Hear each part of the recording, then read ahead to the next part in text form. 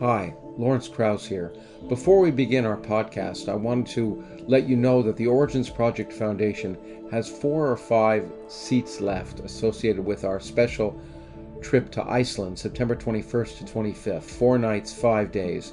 We'll tour the iconic vistas of the land of fire and ice, one of the most remarkable geographical locations on Earth, and we'll also do several things that the public cannot normally go to, including a visit to a special carbon capture facility there. In addition, there'll be a public event with Barry and I and several local experts from Reykjavik. All told, we hope it'll be a remarkable experience that'll change your view of the world and allow you to see one of those remarkable places on Earth. I hope you'll consider joining us. Go to www.originsproject.org and go to the travel page, and in the next 2 weeks we still have those seats open before we close things up. Thanks. Charles Murray is a controversial figure and has been ever since he published The Bell Curve. He's been castigated, hated, reviled, censured, and more. I wanted to have a discussion with Charles for a variety of reasons. First, because I always worry that stereotypes of people are inaccurate, and I like to hear people have a chance to discuss their own ideas themselves. But more interestingly, I was taken by a new book by Charles Murray called Human Diversity, which sounds like it's going to be an emotional book again, but as he points out, if you're in the very beginning, if you're looking for bombshells, you won't find them. It is instead a social scientist's take on the biological and scientific issues associated with human diversity in all its forms. And it's based on reading the technical literature and discussing things with experts.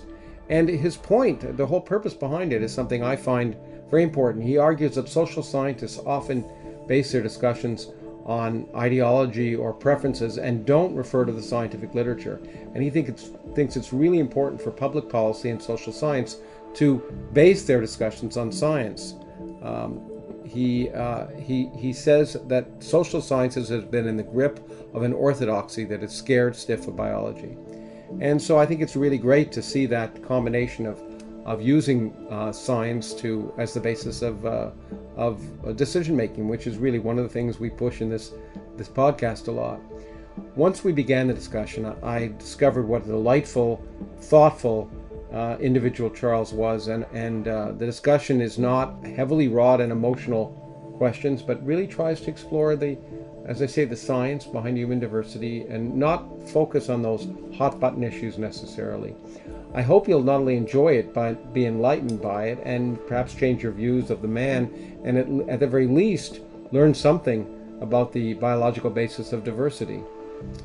You can watch this podcast ad-free on our Critical Mass Substack site, as always, or you can watch it on our YouTube channel, the Origins Project YouTube channel. You can listen to it either on our Critical Mass site or on any site that hosts podcasts. However you watch it or listen to it, I hope you'll enjoy it, and I hope you'll also consider supporting the foundation primarily by subscribing to our Substack site. The funds from that go to supporting the foundation, which produces the podcast and makes this possible.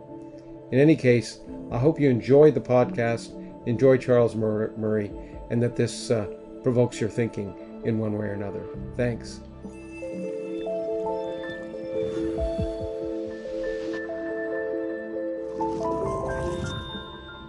Well, Charles Murray, thank you so much for agreeing to be on the podcast. I'm really looking forward to our discussion. So thanks for coming on. So am I looking forward to it. Well, I want to, in full disclosure, which I think is important, and you've given a lot of full disclosure in the book I want to talk about mostly, which is diversity. I want to say that I've been wanting to have you on for a while, but of course I first learned of you with the bell curve and all the controversy around the bell curve. And I kind of had a smug reaction to that. I was kind of happy in a way about the negative responses. I was at the same time, being a natural liberal, I was, concerned about that. But I also had a suspicion about social science, being a physicist. and therefore a natural skepticism of social science. But at the same time, I have to say, I remember, I mean, at least I think I remember, and a lot of these things are just maybe manufactured memories, some concern. I knew that the blanket condemnation had to be inappropriate because that was even before, that was well before I learned from my own experience in the public domain that most people don't read anything you write before they condemn it.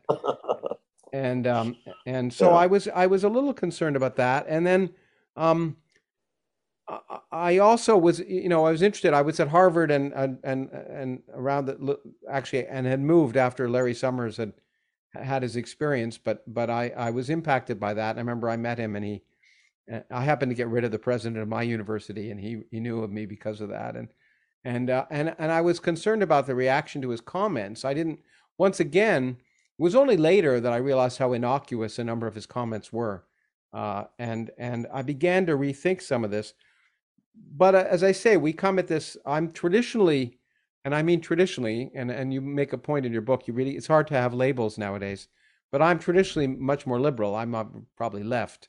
Coming from Canada, by definition, I'm on the left in the States, I think, and in the sense that I don't view intrinsically, I don't view government as the enemy, um, and I think that's a property of parliamentary systems. In any case, and I really, and I knew that as we'll talk about, for good reason, are concerned about to what extent the implementation of various social programs can really have an effect. But nevertheless, I grew up in Canada with free medical care and lots of social programs, so I had that bias. But things began to change for me.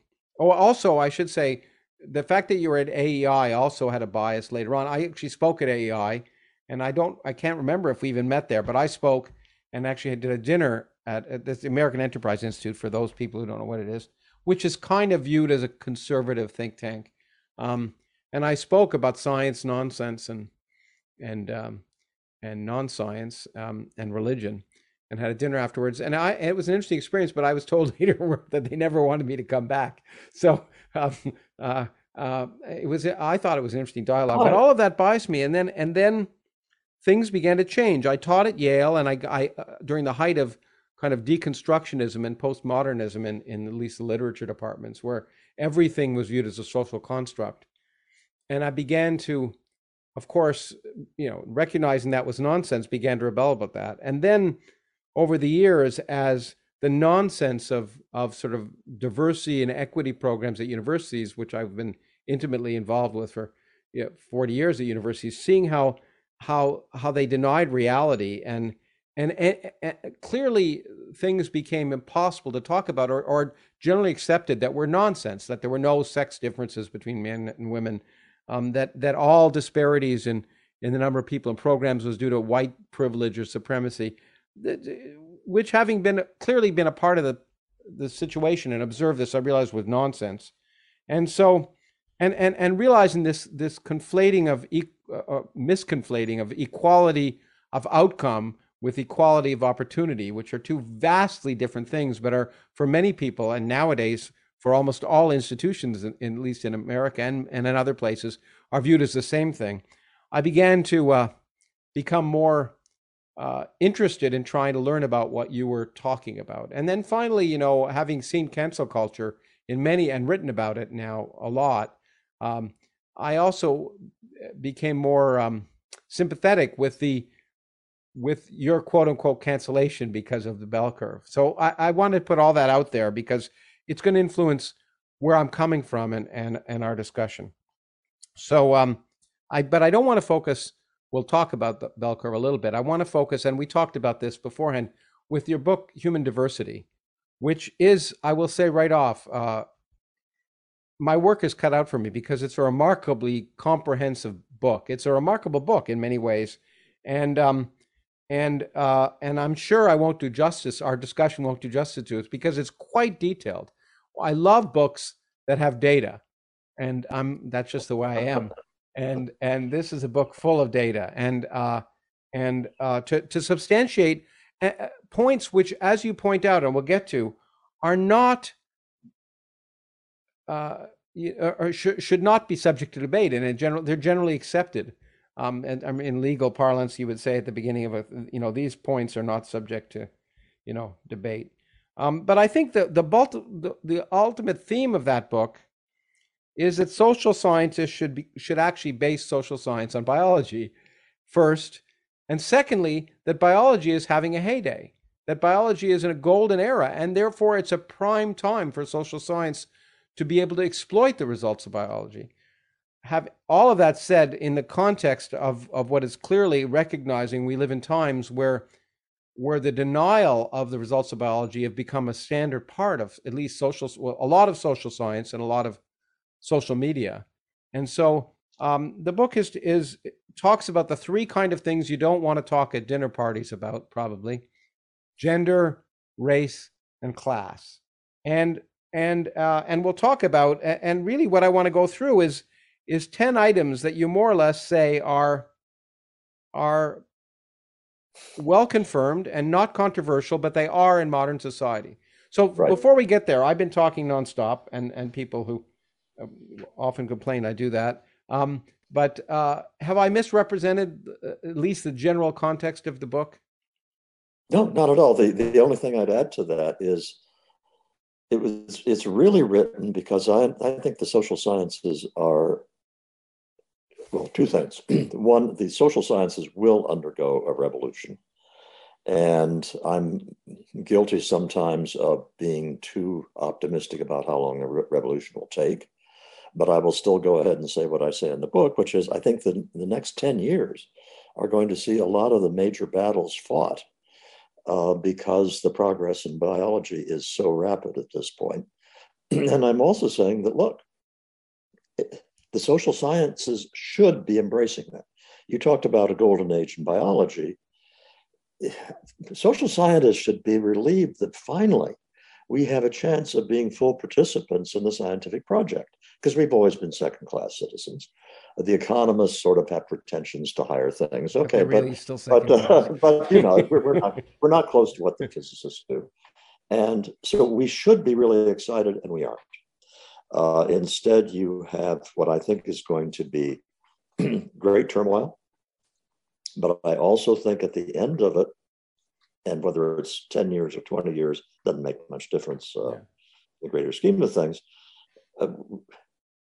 you will have a social science which is radically different and be attracting radically different people into the field than we have right now.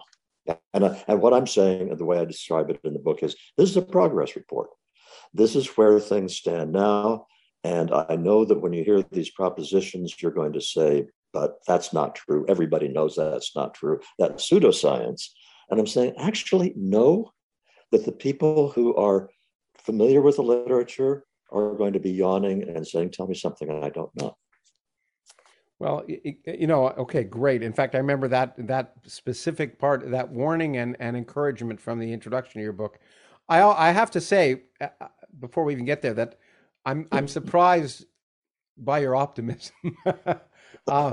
In terms of a time frame, reminds me in my in physics experiments, I was involved in proposing things in the 1980s that still haven't been completed. But at the time, I thought it'd all be solved in 10 years. I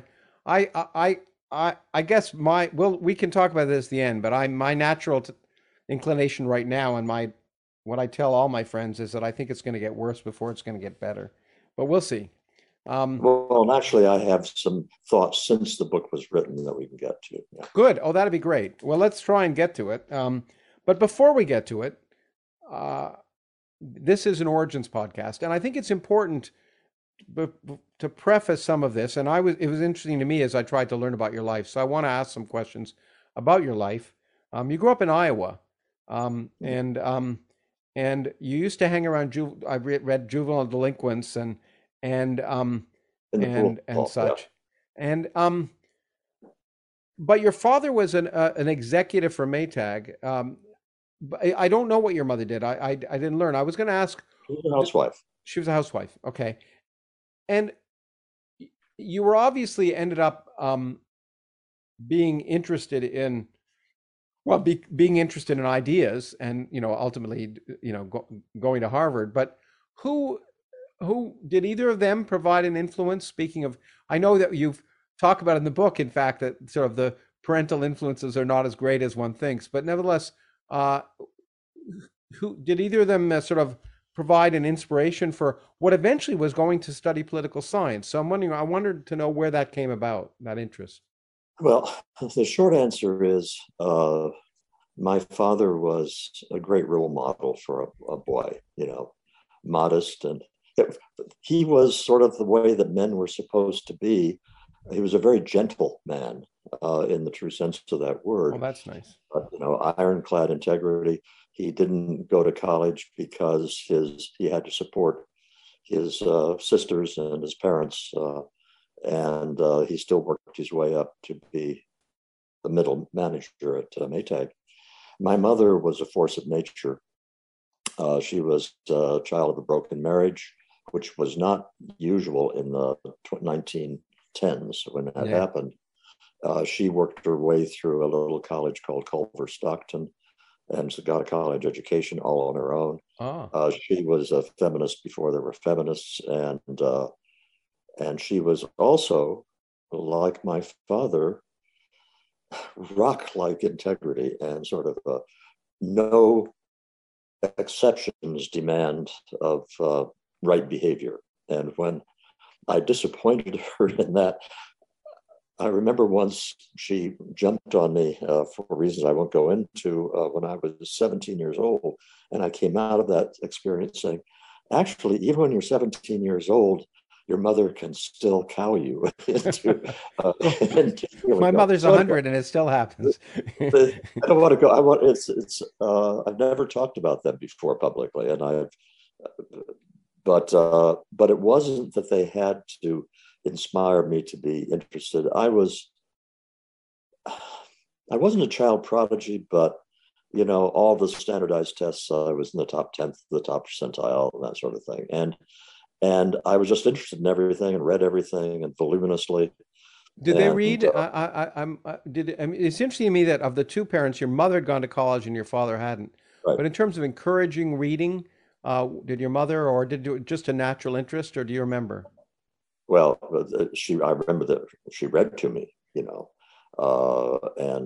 which I enjoyed thoroughly. But she stopped doing that when I think we were on Huckleberry Finn, and she found out that I'd already read 2 chapters ahead.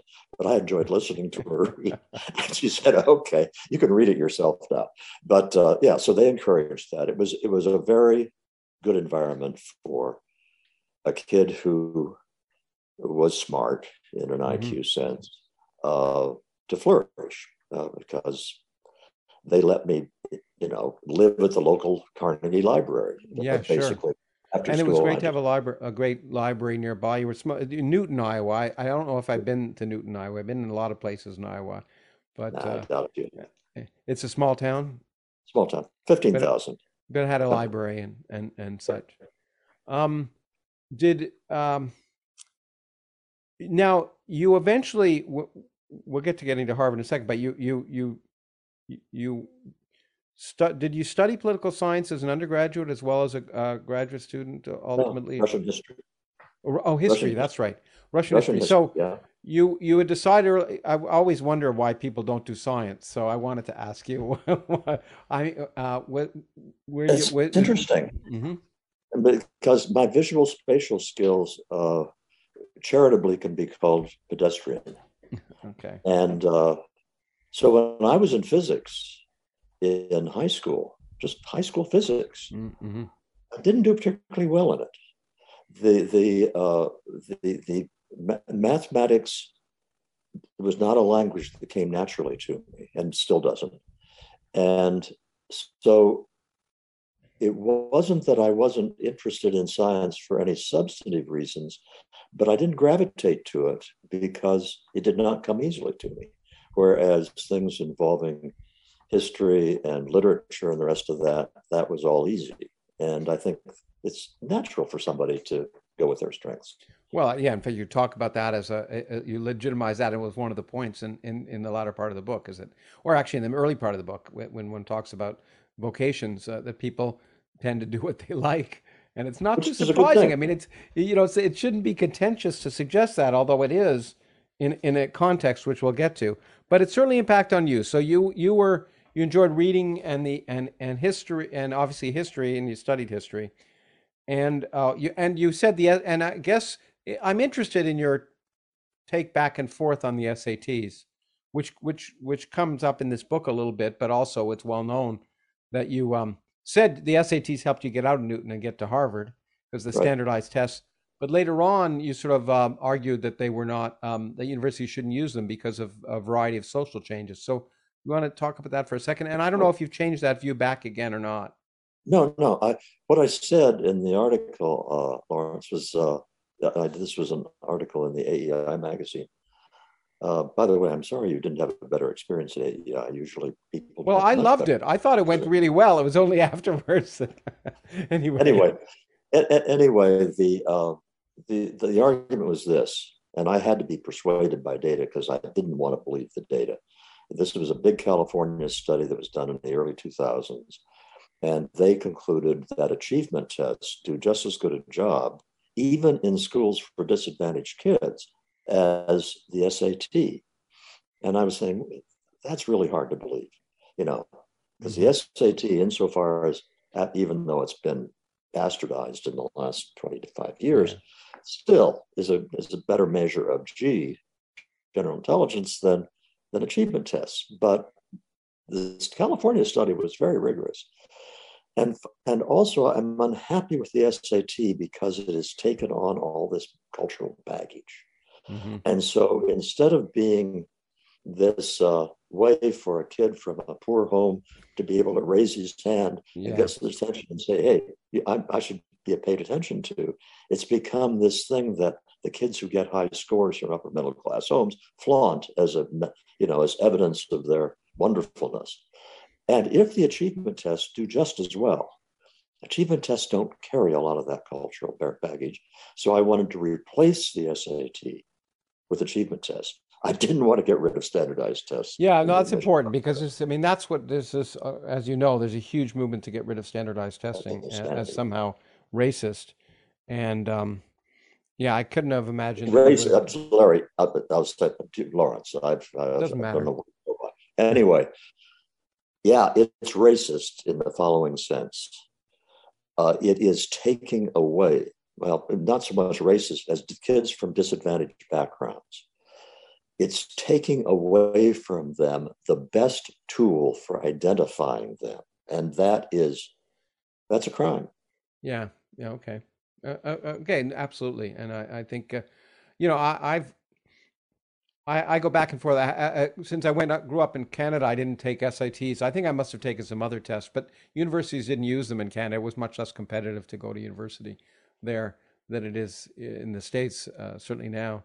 Um, but it's funny because in physics, I've taught at a lot of different schools, elite Ivy League schools and other research universities. And it's funny, at least at the graduate level, um, beyond a certain threshold, at least, of competence.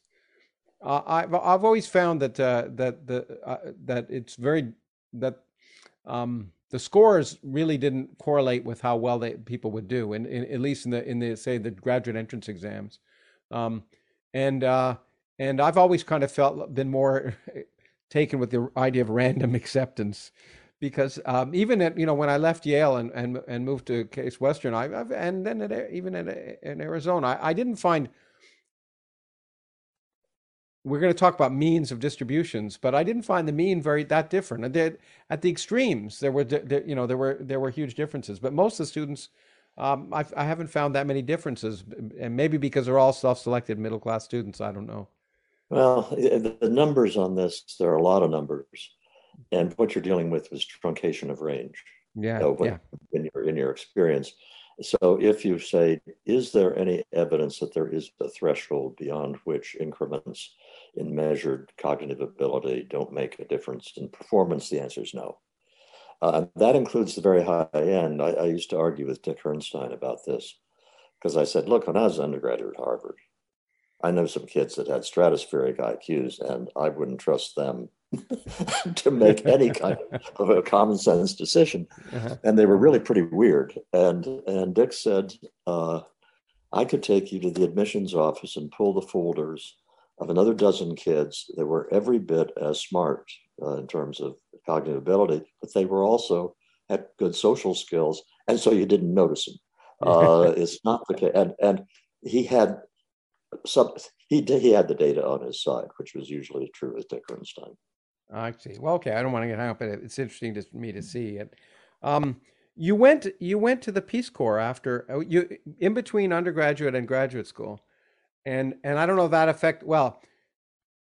if that affected your decision to go into political science, that transition. Maybe we could talk about that for a little bit. I do want to get to the book, but I'm intrigued by that. Well, yeah, it's. Uh, I can go on a narrative for 20 minutes in that, but I won't. Here's the Cliff Notes version. I went into Peace Corps because from the very beginning, I didn't want to go directly to graduate school. Hmm. I don't know why I didn't. I just didn't like the idea of it. And said I also wanted to go see the world, Sure. and Peace Corps was a good way to do that. And when I was in Peace Corps, and then after I got out of Peace Corps, I stayed in Thailand because at that time I was married to a Thai woman who had been a Fulbright scholar in the States, and she had an obligation to work off at a local university. So I stayed and I did research projects. And contrary to what the Southern Poverty Law Center says, these were not covert operate. They were research into how to win the hearts and minds of the villagers and Yeah. so forth. Anyway, Cliff Notes version. After a couple of years of doing that, I was convinced that my insights into how Thai villages worked were way better than those of the anthropologists I was reading, but I couldn't prove it. Uh-huh. You know, they had their narrative and their anecdotes, and I had my narrative, my anecdotes, and I wanted to be able to prove I was Sure. right and they were wrong. And so I got interested in quantitative methods, and I found I'm not good at learning math, motivating theorems. I'm not good in all sorts of the more abstract things. It turns out I'm pretty good at applying statistical findings. It certainly seems that way when one reads one of your Yeah, books. no, this is what I'm good at, and so I pursued that on my own, and then I decided to apply to MIT because they had one of the best programs in quantitative social science. And that's what I wanted to do. I wanted to take every quantitative statistical course known to MIT. And that's pretty much what I tried to do when I got there.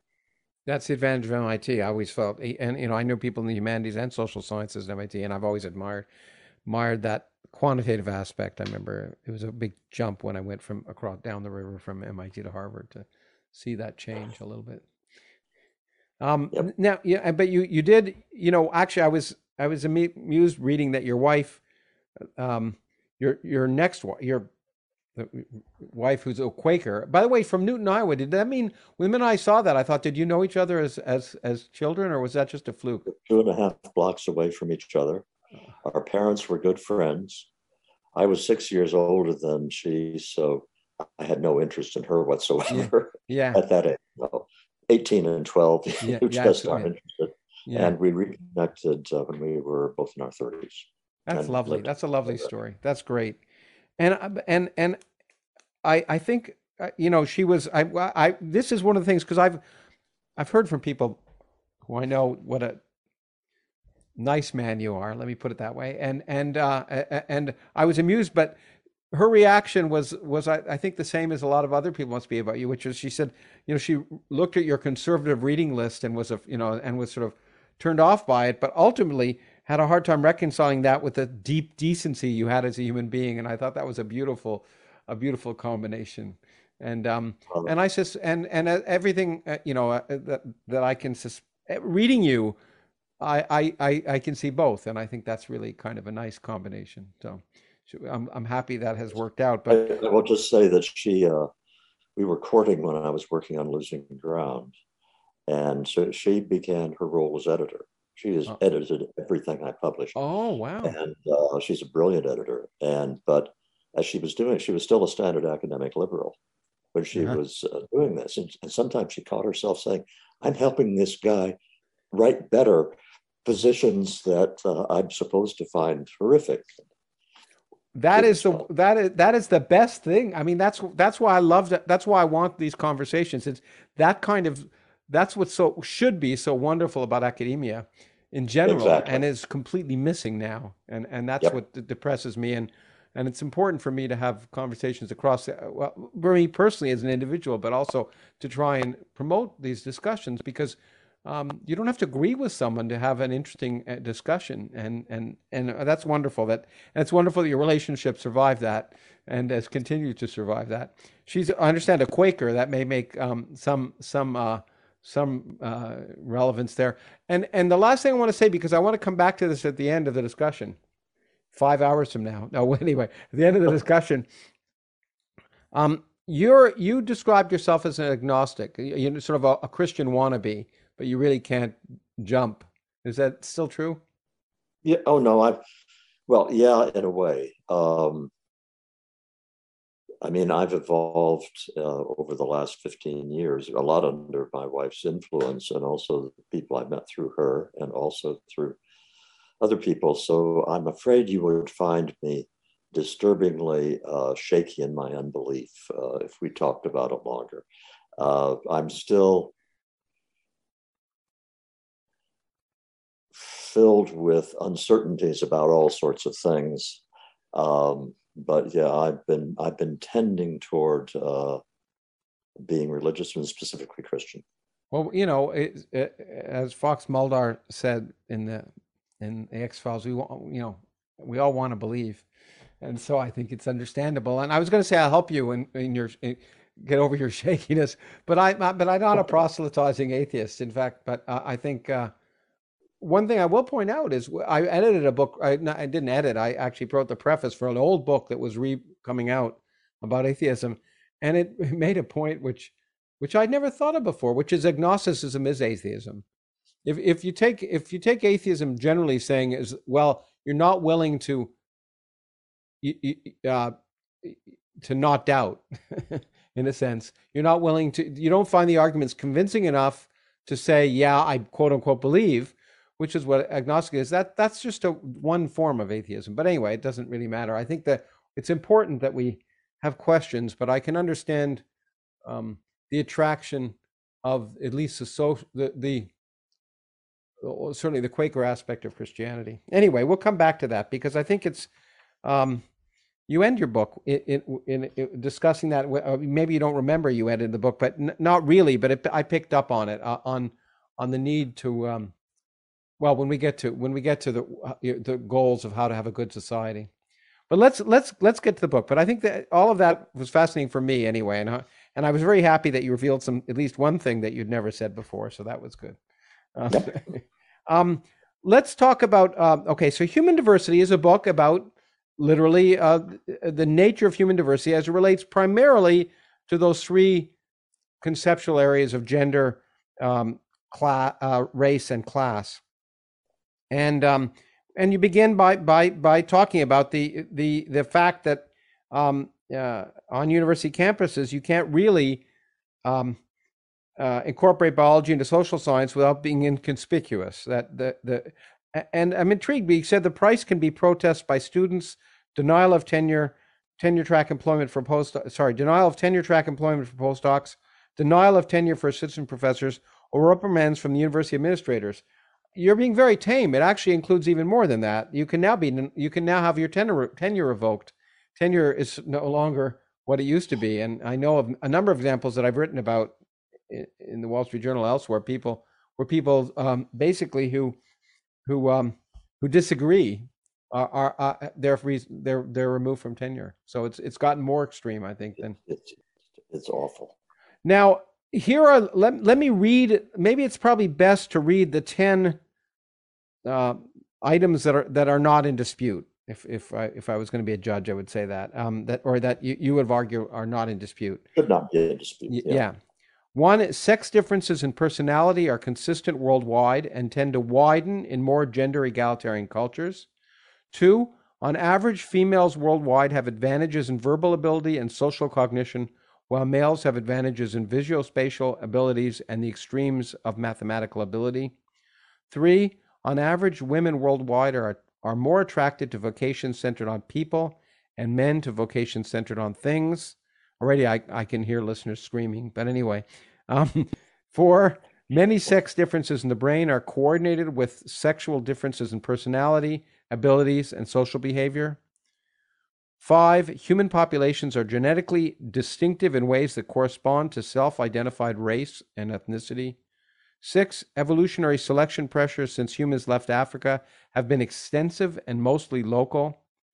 7, continental population differences and variants associated with personality, abilities, and social behavior are common. 8, the shared environment usually plays a minor role in explaining personality, ability, and social behavior. 9, class structure is importantly based on differences in abilities that have a substantial genetic component. And 10, outside interventions are inherently constrained in the effects they can have on personality, abilities, and social behavior.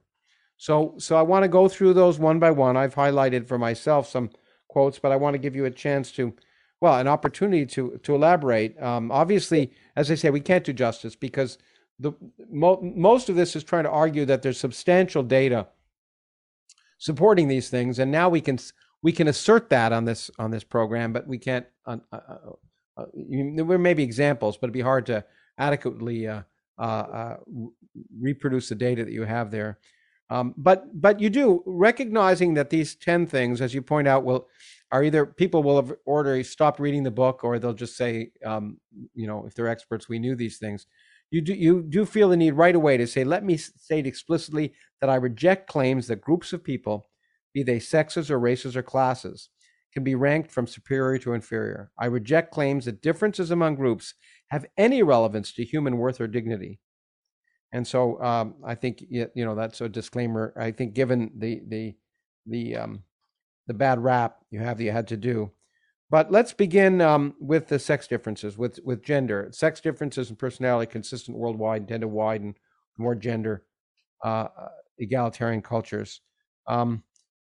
Your basis for this first is with evolution, which I resonated with, the fact that evolution leads to sex differences in tribes. First of all, physiologically, men are larger, faster, greater upper body strength. Females are capable of gestation and lactation, and given such differences, certain divisions of labor were natural. And so that was an initiation of biology having an impact on personality Can I correct something here? Sure. Yeah, if you're asking, do I think that evolutionary psychology should play a huge role in all of this? The answer is yes. But as I was doing the work on the book, I was dismayed to find that every time you invoke an evolutionary psychological explanation, that the retort, oh, this is a just so story that these reactionaries have made up to justify the patriarchy and so forth, they were dismayingly effective. Mm-hmm. And so I explicitly say in the introduction, I'm not going to talk about evolutionary biology. Yeah. I'm going to talk about, because of that very reason, I'm going to focus on what we know about what is, whatever the sources of the causes of that may be. So I agree with what you just said about the role of evolution, but that's not. Yeah, no. In fact, I'm glad you jumped in, because you do say that explicitly. And what you also say in the end of the book is that you think that's a field that's going to blossom because of the ability to because of improvements in genetics, primarily that evolutionary psychology will be able to be correlated with genetic factors in a way that, in your hope, will bloom greatly in the next 10 to 20 years. Okay, so you give a framework for thinking about sex differences and of course talk about difference between gender and sex. Sorry, go on. Let me just give maybe the way to do this is let's go through each of the 10, but for some of them I will try to be real brief because I can't go through all the evidence for it. I can summarize quickly why I think we can dispose of it. In the case of the first proposition, that these differences in personality and so forth are found worldwide, and they tend to widen in the most socially and gender egalitarian countries. that's a case of we have replication after replication. Point number one. I think I had 3 or 4 at the time I was writing the book. There have been more that have come out since then. Point number 2 is there are no countervailing studies out there of similar quality, remotely similar quality, that find the opposite, a narrowing of these differences. And point number 3 is that in the current environment, this is an unwelcome finding. So you know very well that an awful lot of the scholars who went into this went into it expecting to find that the differences narrow in more gender egalitarian societies, probably were not happy to find that they didn't. Bless their hearts, they went ahead and published the data anyway. Yeah. So we're talking about a finding that's extremely consistent and has lots of replications and is sort of hostile testimony. But let me give a real quick example of why it works that way. Okay. Why it can be this, that differences in, let's say, vocational preferences are more gender typical in Sweden than they are in Pakistan. And this may be intuitively understandable. If you are a woman who is capable of being an engineer in Pakistan, you are capable of taking up a profession that pays pretty well. And there are not that many, you don't have an abundance of opportunities if you're a woman in Pakistan to get a job that has a good pay. So you may not want particularly to be an engineer, but the incentives to do so are compelling. If you are that same woman with exactly that same skill set in Sweden, you do have abundant choices. And so you don't have to go with the 1 or 2 that will make a decent income for you. You can go with a wide variety of choices, and you can afford to do what you want to do. And so the implication is that the reason that the differences widen in some respects is because in the more gender egalitarian countries, people have greater freedom, have more latitude to do what comes naturally. I will just interject a little caveat to that though, just to let people know how interesting this is. A great deal of what accounts for the widening differences is men, not women. That in some ways, men show more tendency to have gender typical choices in more gender egalitarian countries, which I find very interesting. And I don't have a quick, snappy explanation for that. You know, it's always nice to find something that surprises one. That's why I like doing physics. But okay, let's parse this a little bit. That's a summary, and and I think it's important. I think it's important. If you don't, we won't do it. But to stress when one is talking about these studies, one's talking about statistics, and to try and when one looks at the analyses and the studies that have been done, one refers to things like effect size. And I think for people wondering how one can make those statements quantitatively, it might be useful for you to spend a few minutes talking about distributions and effect size. I think it's probably worthwhile. And because it also gets to a central source of arguments about the magnitude of gender differences. Effect sizes are usually fairly small. One of the things effect size means, let's say that you have the effect of nutrition on height. Yes, it does have an effect, but it's not huge. It's relatively small in any one generation. And that's true of most social phenomena. Let me interrupt you for 1 second, only maybe because I'm like to think mathematically, but it's important since, and maybe it's too bell curvish, but to measure it, basically, one is looking at everything is a distribution. People are distributed, and normally by some normal curve, which has a peak somewhere. And generally what the studies are doing are looking at the distributions, and there are always outliers in both directions for men, women, and everything else, is looking at the difference between the 2 peaks divided by the width of the distribution. Clearly, if they're you're gonna draw it. Oh. I can't. Can you see this? No, I'm seeing the top of your book. Okay, never mind. It's all right, but I can just say it. So if 2 distributions are really narrow and they're far and the peaks are far apart, it's clearly the case.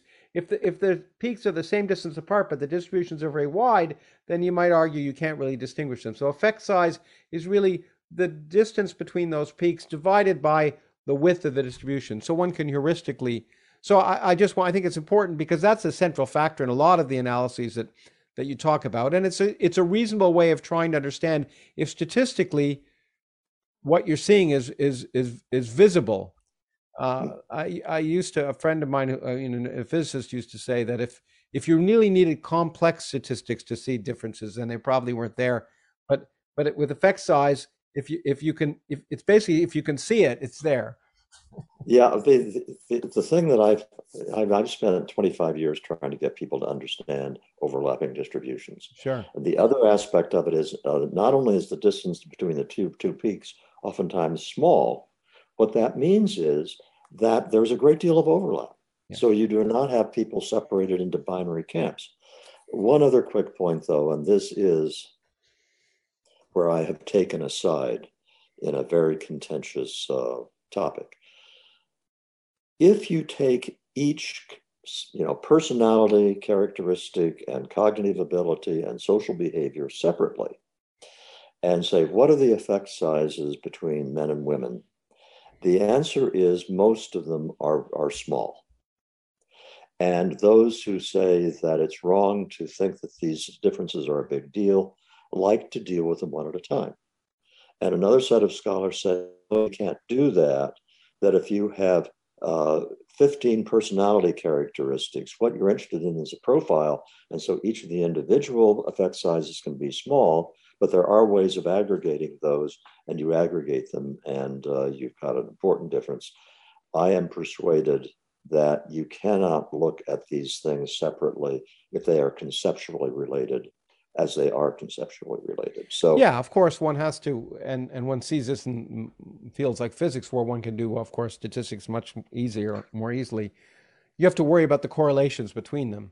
Clearly, if two things are completely correlated, you can't just add them because they're basically telling you the same thing. So one has to look for independence and correlations, and all these things are carefully accounted for if you do the statistics properly. But it's really important to, if you're aggregating, to say, are these 15 factors independent or are they all really the same thing? And but there are techniques for doing that. Yeah, sure, exactly. And you talk about it in the book, and that's one of the many things we won't get to. One of the things you said before we get on to, there's personality differences, and you've sort of said that, and I'd really like to get to the verbal and mathematical and vocational differences, because that's kind of really a hot topic and one that let's do that. I've written about. But I can't help but giving one quote about a fact about sex difference of personality that I didn't know, so I want to say it, that I read in your book, because for other people, the most dramatic example of a finding from infancy, which led to considerable publicity, was a 2002 study presenting evidence that newborn girls no more than 2 days old after birth showed stronger interest in a human face, while the newborn boys showed stronger interest in a mechanical mobile. It's a single unreplicated study with a sample of 102, not proof to take the bank, but its finding was in line with many other studies. I think it's fascinating to see more and more studies that are looking at these things and finding, as you say, with 102 kids, it's not anything definitive, but it's intriguing to me. And I was. I agree with you, and the reason I don't take that to the bank, but but that's dramatic because it's only they're just a day or two old. But you also have a lot of studies that are with children a month or two old, and so the chance for the environment to be accounting for things is still quite limited. So once again, we're looking at a pattern of results that are consistent. Okay, let's talk about the neural functioning, neurocognitive functioning, visuospatial, and math. I mean, this is the hot topic area. This is the area that got Larry Summers fired and a long time ago, or at least just removed. Maybe fired is the right way to say it. So it's an area of interest to me because lately, when seeing these requirements in STEM fields that are suggesting forced requirements that seem to me, and I've written, to be not only ridiculous but harmful. And so let's go right to math, but first, before we go to visual spatial. Um, and you say it's one of the cases in which data are plentiful and the story doesn't vary, at least within the United States. Sex differences in mathematics become progressively larger as the sample becomes more selective and the type of math skill becomes more advanced. And your examples here were fascinating to me. So maybe you want to talk a little bit about that. Yeah, partly you have a difference in male and female variance, so that even if the mean is relatively close in terms of math tests, that you have more males at the, at the low end, but you also have more males at the high end. And the further out you get, the greater the disproportion becomes. So what becomes a minor difference at the means is important because you have radically different proportions of males and females who are out at the far end. How do we know that's true, particularly given that in order to do confident work at the far ends of distributions, you need really big sample sizes. Sure. But this is a case where we do have that in the form of this, U.S. math competition, the name of which I'm forgetting, but it's a very difficult. It's sort of like the SAT math on steroids, and the male female differences in that are very large. And you say, The well, MC12, I think you call it. yeah, and Math and Competition. so the sample, we have a number of samples with reasonably large samples sizes. You still have to worry about some self-selection problems. Might it be that women are less interested in taking that test because of social pressures not to, be in math? So I'm not saying those are dispositive. I'm saying they're consistent across measures. But I'll tell you what I find. If we're segueing into vocational choices, Yeah. and the really fascinating data there is the data set for the study of mathematically precocious youth. I found that data remarkable. So I was going to get there, but we can jump there now. Yeah. Okay. Let's go Well, there. if we're going to get through all 10, I think we've got to move briskly Oh yeah. Well, along. yeah. But I wanted to go through. Yeah. I plan to more intensively do the beginning and more generally towards the end. But it's okay. Okay. I want to briskly go, but I do want to before I was actually going to go right there, but I did want to. One thing that I think is important that you point out is that there are other areas where they're the same effect size differences that are work in the other direction. That women have better social cognition and and um, and I think verbal abilities. But so there are similar tests that you can perform for that. Yeah, and there's the neurocognitive tests of the University of Pennsylvania cohort, where they have a battery of tests where you have very interesting different profiles for men and women, but there is no way in which you can look at those profiles and say, oh, guys are smarter than gals, or vice versa, because of you've got these different strengths. And when we get to advances in neuroscience, the nice conjunction is that they're making progress in understanding why these things exist.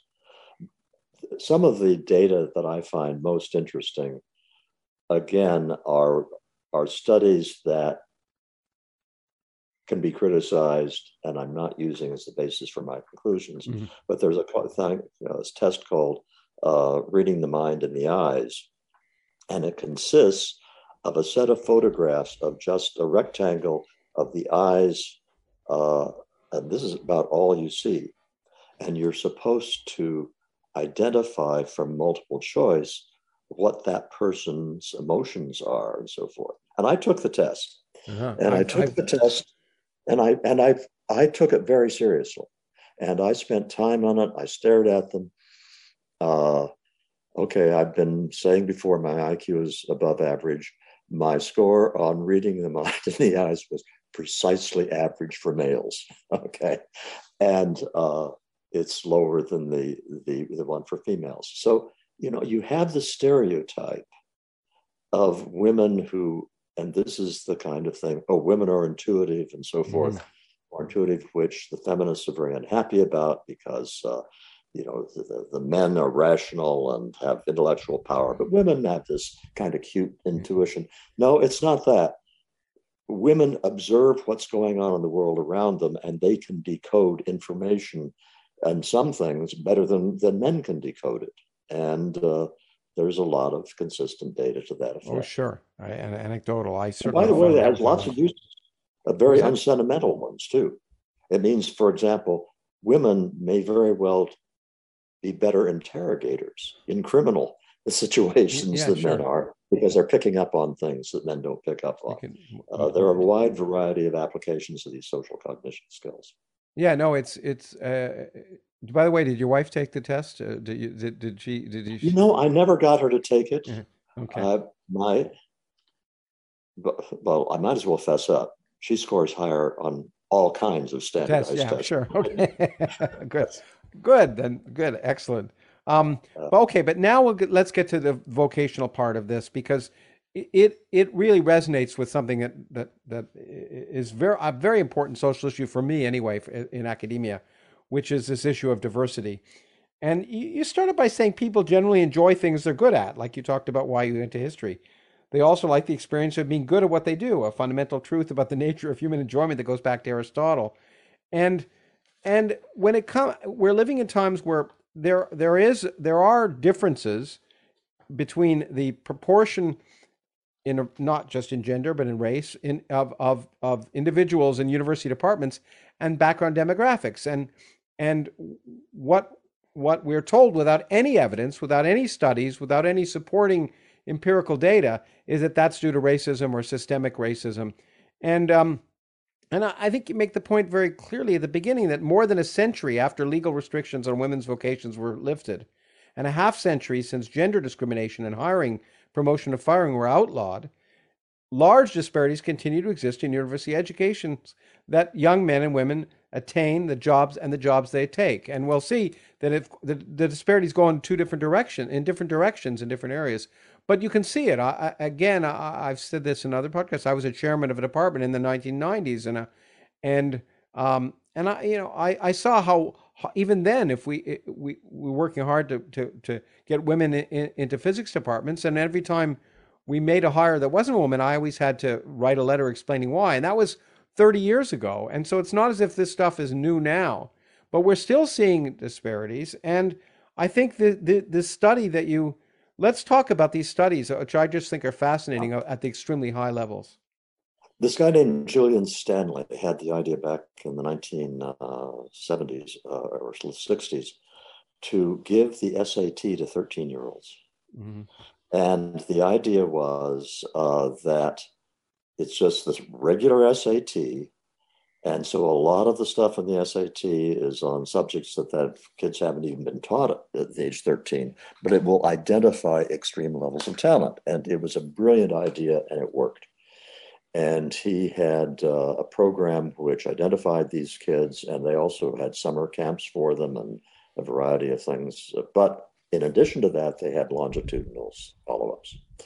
And so you have good sized, large samples that go back to children that were born in the 1960s and have been followed ever since.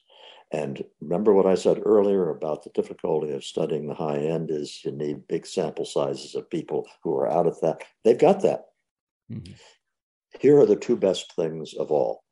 The first is that you now have a set of males and females going into college and choosing careers for whom any differences in skill sets are, in a sense, irrelevant because all of these kids just about are capable of pursuing any occupation that they want to pursue.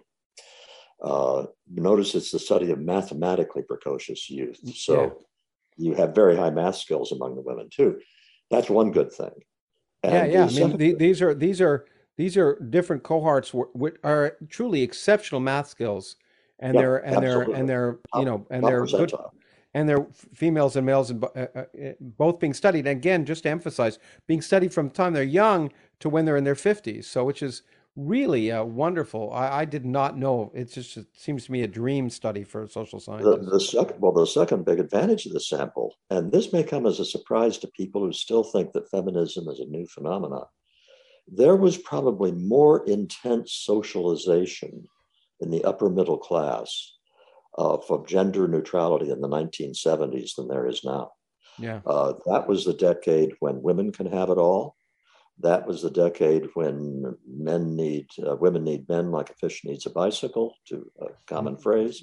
yeah. Harry When Steinem, I think. the when gender neutral toys were already a big thing, and the kids who ended up taking these tests in the SIMPI program were drawn from Washington, D.C., Philadelphia, Baltimore area, and overwhelmingly from these upper middle classes that were already fanatically trying to socialize their daughters into being interested in this stuff. So you have a really terrific sample, and here's what you found out. Well, here's a little tiny bit of Yeah. all the fascinating things Yeah. they found out. One is that people, even at that very high end, tend to go with what they do well, and that includes males who had higher verbal skills than math skills. They tended to go toward verbally oriented occupations, and women who had they followed the same pattern, except that women who clearly could, well, first place, there are more women than men who had the very high verbal skills in these sets. Hmm. And they, in a way, males have fewer choices than females do at the high end, because with an awful lot of the females in this program, their math and their verbal were both in the top percentile. Whereas you had a fair number of the guys who were absolutely brilliant at math and hopeless at verbal, or at least not nearly as strong. I don't suppose you ever met anybody like that in the physics department. Uh, but in a lot of ways, Yes. most of the extremely mathematically talented guys were going to go into STEM because that's what they were good at and they would go Hmm. to it.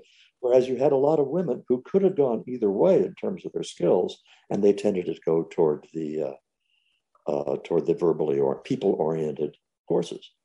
And what I found more interesting, even more well, that reinforced that more was that there were two cohorts there. There were the merely exceptional cohort two, Yeah. which is sort of in the top 1%, and then there was a cohort that was just off scale in the 0.1% level and beyond. IQs, whether you like it or not, at 180s or something, and and um and the effect was almost stronger in the cohort that was even more exceptional. Yeah, I know. And that was very intriguing to me.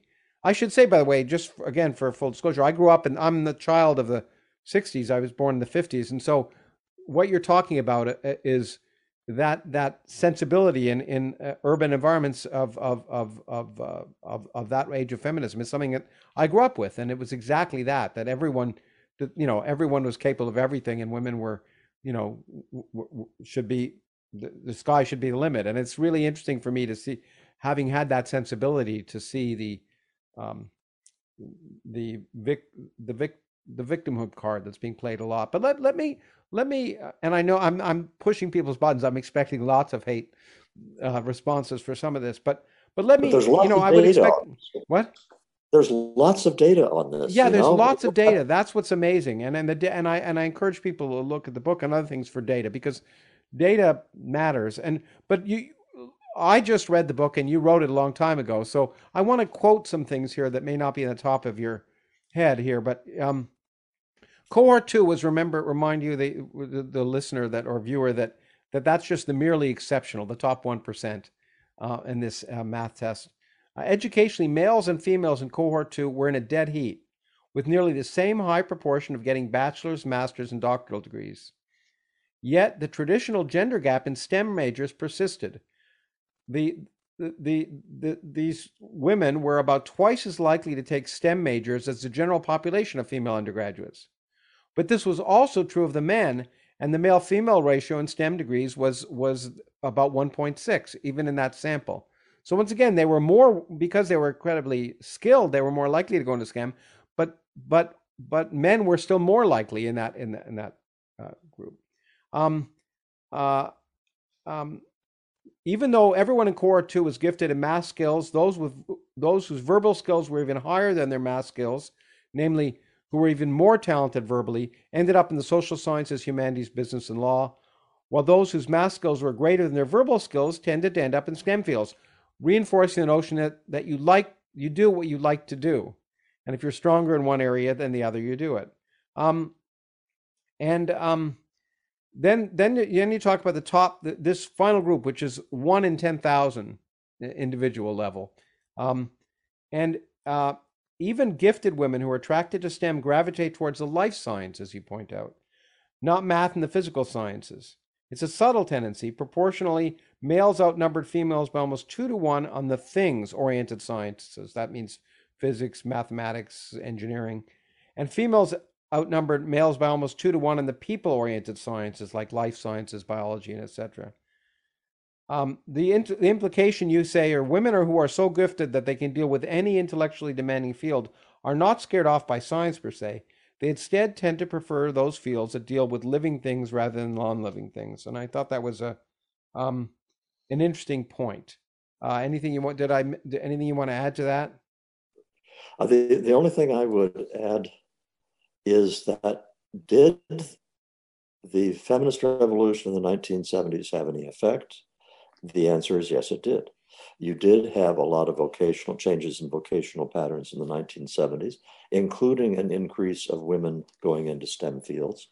The interesting thing is that these increases, which I think were directly the result of opening up of opportunities, had stabilized very quickly. They stabilized by the late 1980s or early 1990s in most cases.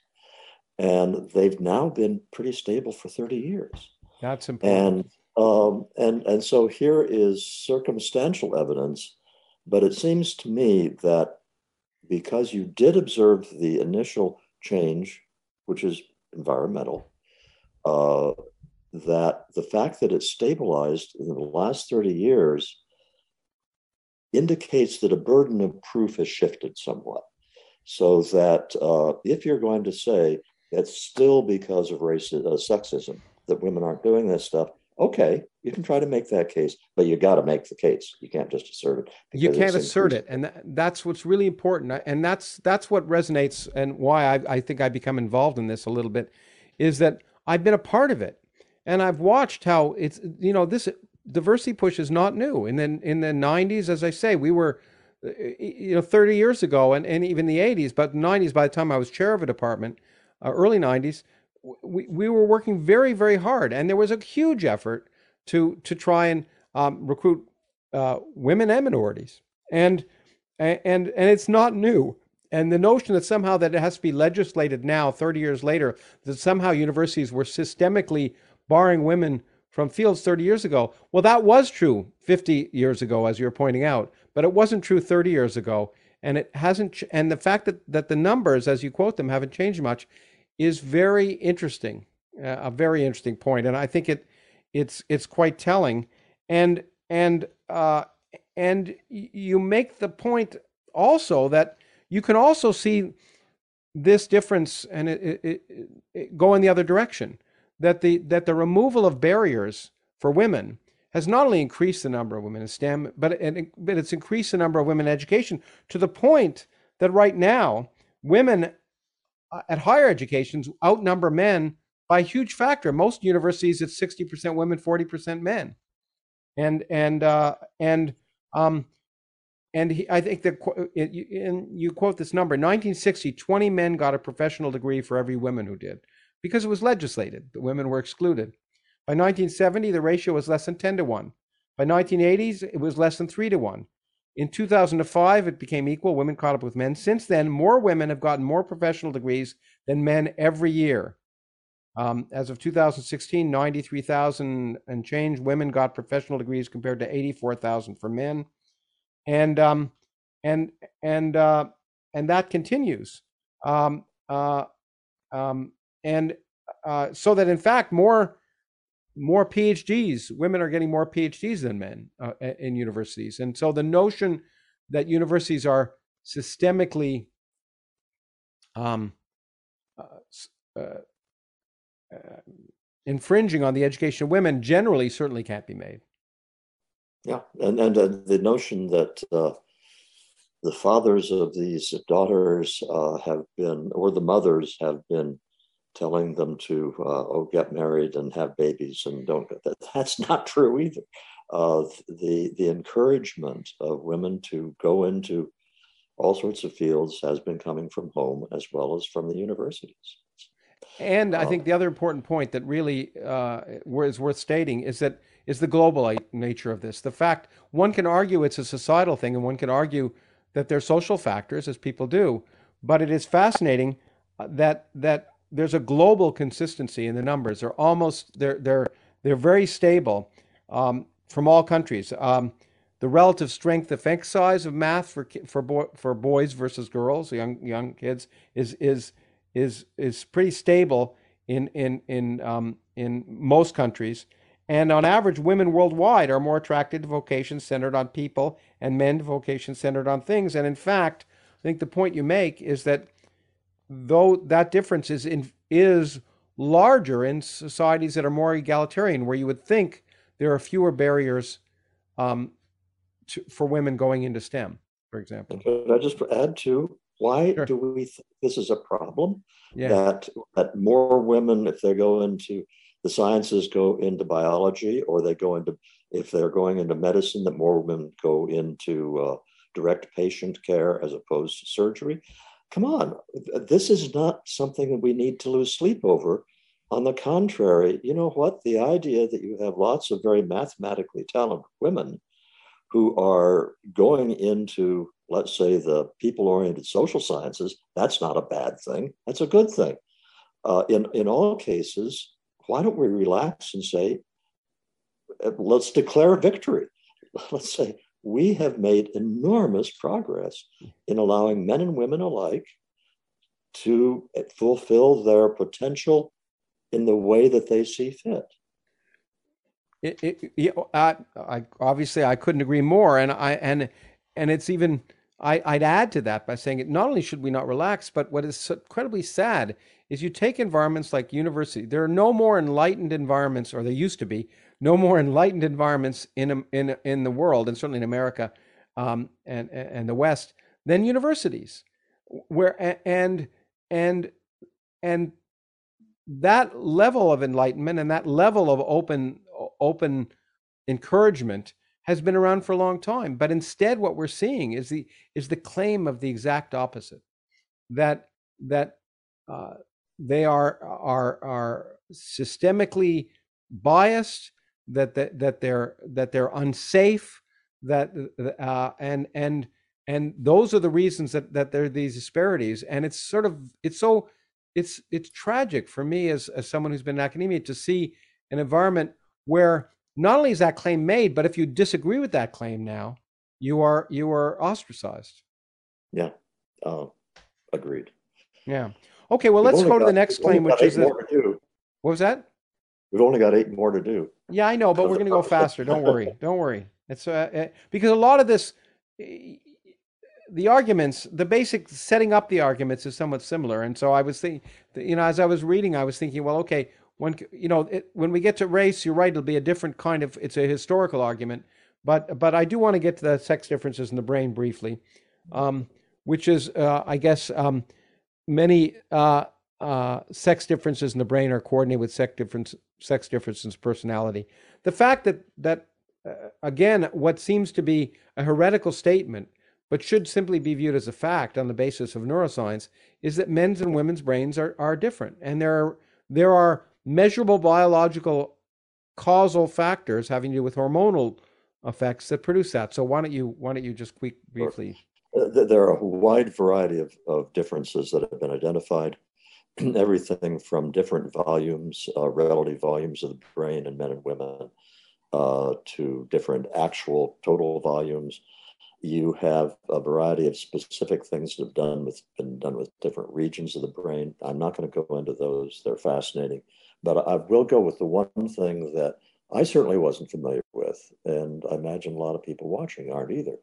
When I thought about the role of testosterone, Yeah. that famous hormone, I've thought about it in terms of it's circulating as a drug, and it has Yeah. effects like alcohol has Yeah. or whatever, and it does have those effects, and they are important.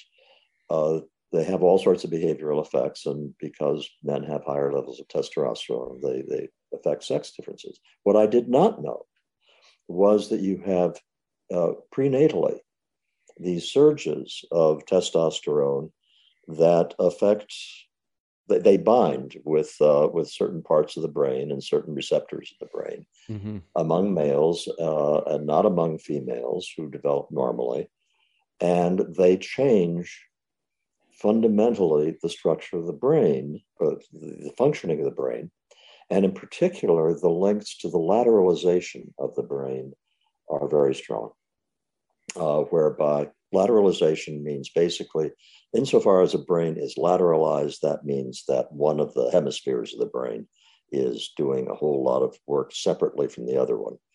And insofar as it's not lateralized, both sections of the brain are operating in greater coordination. And there is not really an argument among neuroscientists that male brains are lateralized much more than female brains, and that it is a direct result of the testosterone surges prenatally that bind with receptors in the brain. I'm having to simplify all of this very greatly. This also can explain the visual spatial skill difference between males and females for reasons I won't go into, except Mm. think in terms of, suppose you have one part of the brain that is optimized for efficiency in visual spatial skills, and in males more than in women. And the other thing is, say, suppose you have a brain in which the two hemispheres communicate and are not lateralized. The former can explain why you have elevated visual spatial skills in males. The latter can explain such things as, for example, if you have an injury to the left hemisphere. I hope I'm not mixing up left and right at this point. I've always had problems with left We'll and right. just say we're interviewing Um, you in a mirror. It's okay. yeah, but if males suffer a damage to the left hemisphere, their language function is screwed, and they are very unlikely to get it back again. Whereas women, it's much easier for women with exactly the same kind of injury to just simply shift the load to the other hemisphere and recover. Which is better? It depends on what What your you're doing. criterion measure is, and that's true with just about everything involving differences in the male female brain. It is not good versus bad. It depends on what you want to optimize. Absolutely. And you know, and you remind me with lateralization, my wife always reminds me that I'm not good at multitasking because I have such a small corpus callosum that which connects That's which connects the two halves of the brain. And so we have a teeny one. So she says, "Oh, I'll forgive you because you have a tiny corpus callosum." And but it is it's true nice to that have an it's it that understanding wife. oh yeah, and well, she certainly knows those things and can try and understand every now and then. But it is true, in fact, and I was happy to see the data in your book that connector, if you wish, between the two hemispheres is measurably larger on average. On average, again, the distributions in women than men, and even in infants. Just the last bit before we move on to the next subject, one quote I took from here, which I thought was fascinating. We found that toddlers at 12 and 24 months of age, we had identified as having lower fetal testosterone, now had higher levels of eye contact and a larger vocabulary. Or putting it the other way around, the higher level of prenatal testosterone, the less eye contact you now make and the smaller your vocabulary. I mean, so these, when you're seeing it in kids, it's just really quite amazing. And I think um, that's the kind of thing that is fascinating and in some ways should be celebrated as part of human diversity and the wonder of being male or female. But Mm-hmm. unfortunately, as you say, there's to put a value judgment on whether being better at mechanical things or better at being able to communicate or relate socially it's just ridiculous. And again, as you stress in the book, and I want to stress over and over again, these are statistical statements. Every individual, and I think it's really important. And one of the things that I know recently, I wrote about a faculty member didn't get a scholarship, didn't get a grant in Canada, a physicist, because more or less he said, I treat everyone as an individual. It was his diversity statement.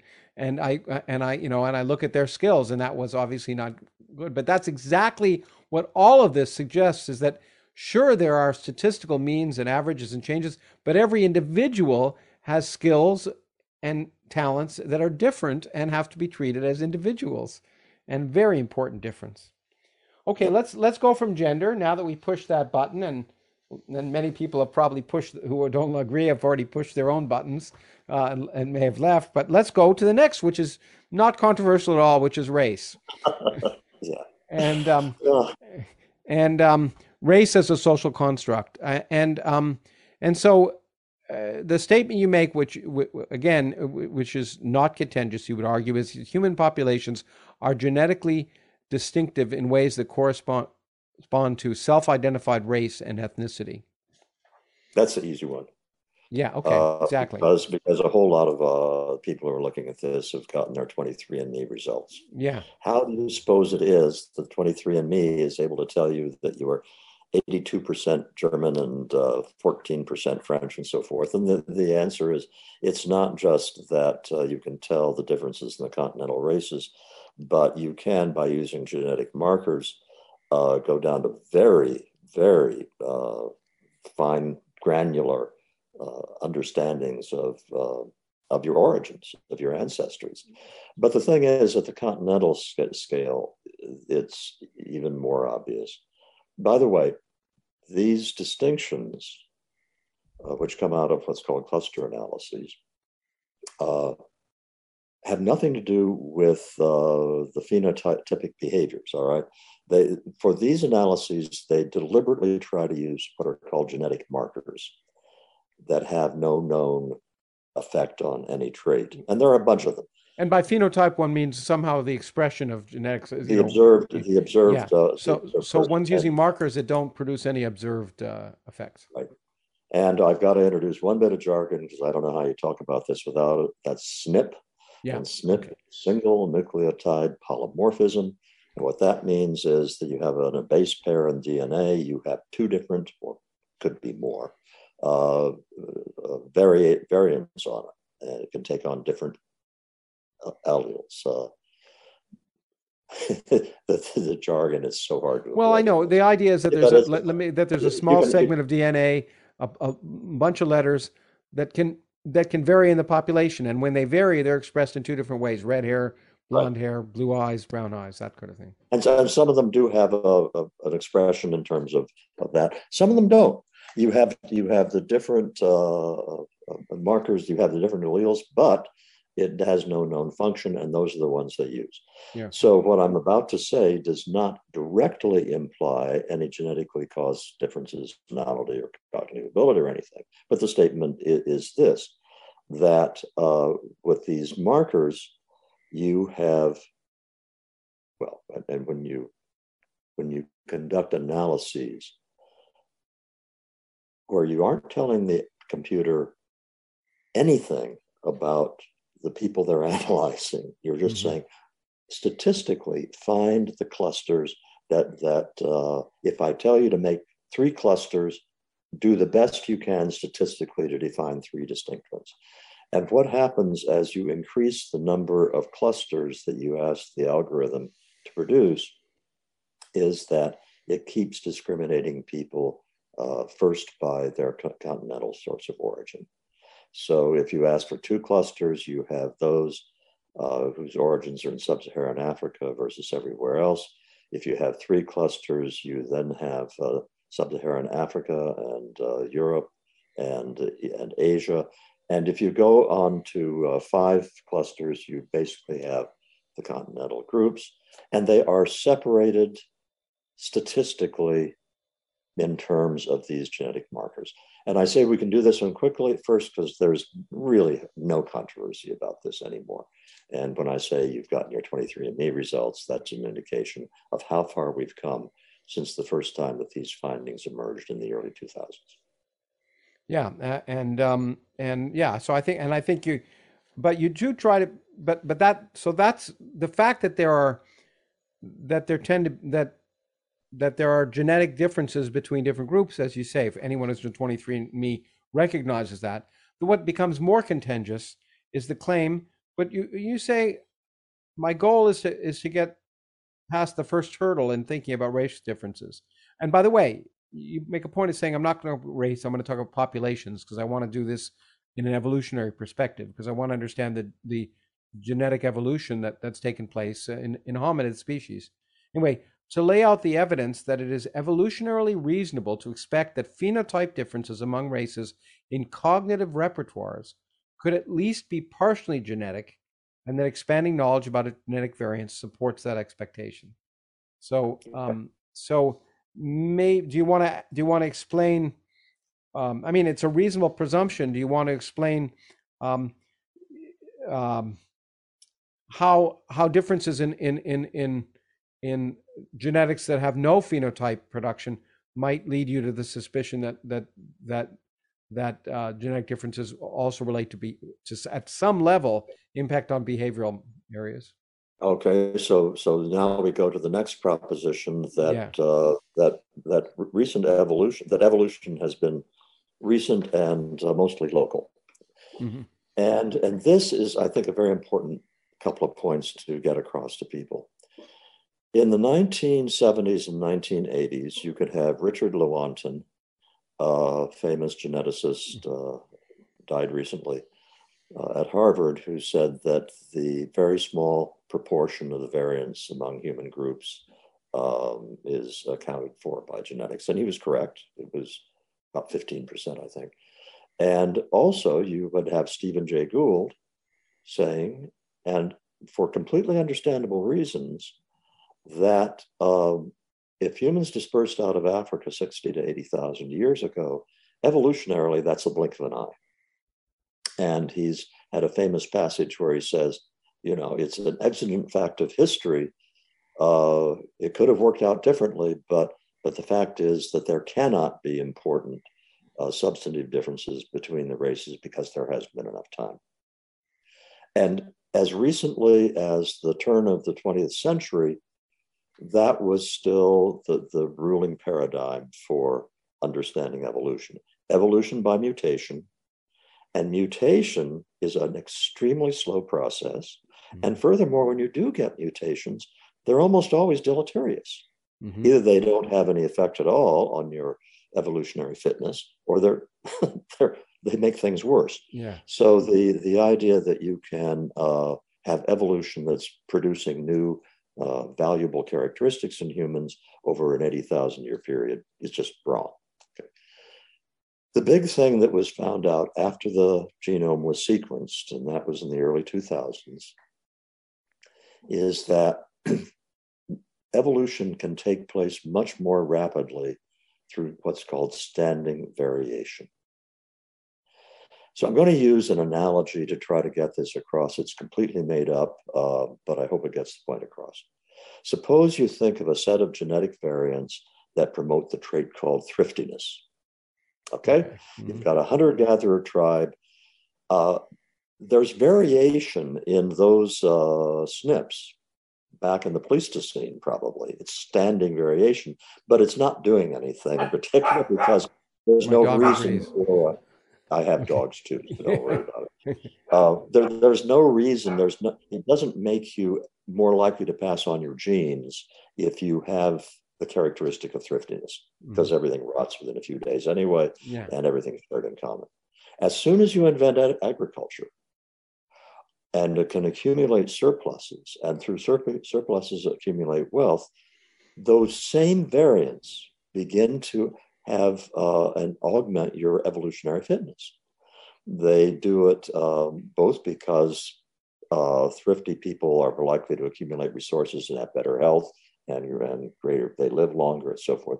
But also for males, there's a sexual selection thing, whereby if you're thrifty and you get rich, you're more attractive to women and you're more likely to pass on your genes. So if you think of it that way, The variation's already there. You don't need mutations. All you need is an environmental impulse, which gives value to those. It becomes comprehensible as to how evolution can take place fairly quickly. Now, I've used that, and now what I cannot do in the context of this is explain to you how these geneticists identify that evolution has been taking place and the timing of it. It is, for an outsider, miraculous. I've read all the techniques. I can sort of it's sort of like understanding quantum physics. One night you think you understand it, and the next morning you don't anymore. Well, it's the same in understanding these incredibly ingenious techniques that the geneticists have developed for timing the evolution. But here's what they found: multiple studies, not a subject of argument within the profession, which is a lot of evolution has gone on within historical times. Sure, with lots of different, the discovery of different hominid species, Denisovans, hobbits, a tremendous amount of hominid evolution since out of Africa. You've also had introgression. Yeah, which is that the humans who left Africa interbred with Neanderthals, and they also interbred with these other hominids that have been discovered. And that's in addition to the changes in standing variation that have gone on. Yeah, it's and the second thing that has been found is that different continental populations, which basically correspond to races as the term is used colloquially, it's very local. So that the changes in standing variation in Asian populations are very seldom shared by European or sub-Saharan African populations. And if you put all that together and you have an explanation for why it could be that you have, within historical times, and certainly since humans dispersed out of Africa, can have had substantial evolutionary differences develop, which is the subject of the subsequent chapter in the book. Yeah, okay, and I suppose we can go to that subsequent chapter. I will say, I just want to say, you ran something by quickly that may get people thinking. When you talked about your thriftiness example, you're talking about hunter-gatherer societies. Suddenly, it's basically a selection effect that appears that didn't appear before, that wasn't there before, can obviously enhance the speed of it, of that variant being adopted.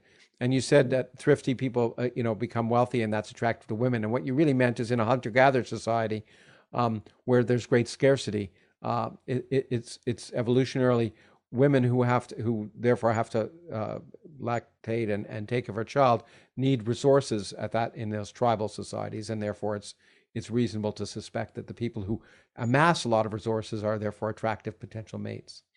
Except that you don't amass resources you use them well. Yeah, you use them right away. Yeah, okay.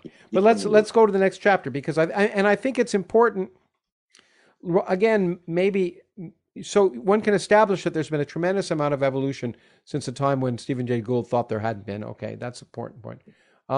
But that there are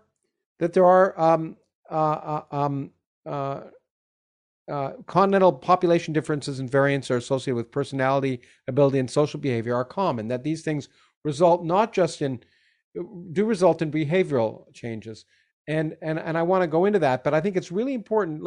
I got the censoring book, and let me ask you to verify this. That while the claim is made that there are differences, continental differences due to population changes, those continental differences generally correspond to what people might say are race right now. That there are differences that they may not be great, and it doesn't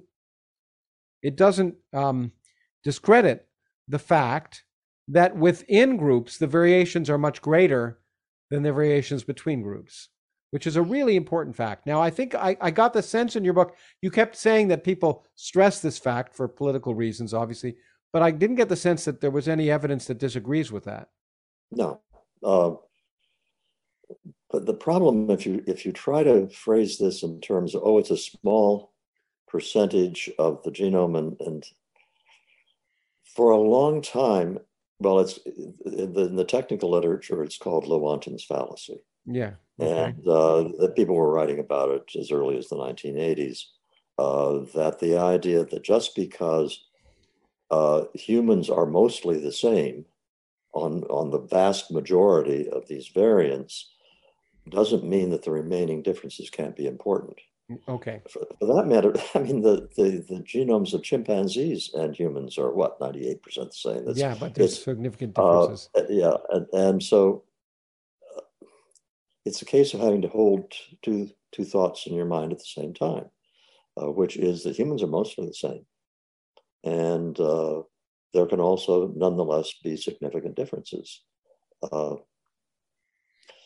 It's So really let's hard for Yeah, no, it is, and it's hard to talk about now. But there can be significant differences, which once again don't have necessarily value associated with them. The differences can be if they exist, can be beneficial in certain circumstances and not beneficial in other circumstances. Yeah. But go The on. point is that if you go look at, let's say that you have any given SNP, and you have, let's say, one of the alleles promotes schizophrenia. I think that's an example I use in the book. By promotes it, I'm talking about it gives a tiny little bump to the likelihood of schizophrenia. And I'll say parenthetically that another of the discoveries that's quite recent since the sequencing the genome is it used to be thought that you had genes for things, a gene for schizophrenia, and maybe you would have more than one gene. But even at the turn of the century, the best geneticists still thought of 10 or 12 SNPs as being involved was kind of surprising. Well, the answer is that even for something as simple as height, which we know is 78, 80% heritable, you have thousands of SNPs that are associated with height. You have thousands of SNPs associated with IQ or with schizophrenia or anything else. So but you go back to the example. You have an allele which promotes schizophrenia. Okay, that allele is said to have an allele frequency in a population. For convenience, let's refer to the percentage of people. It's actually the percentage of genomes, but let's think of it in the percentage of people in a population who carry that allele. Let's say it's 80% among Europeans.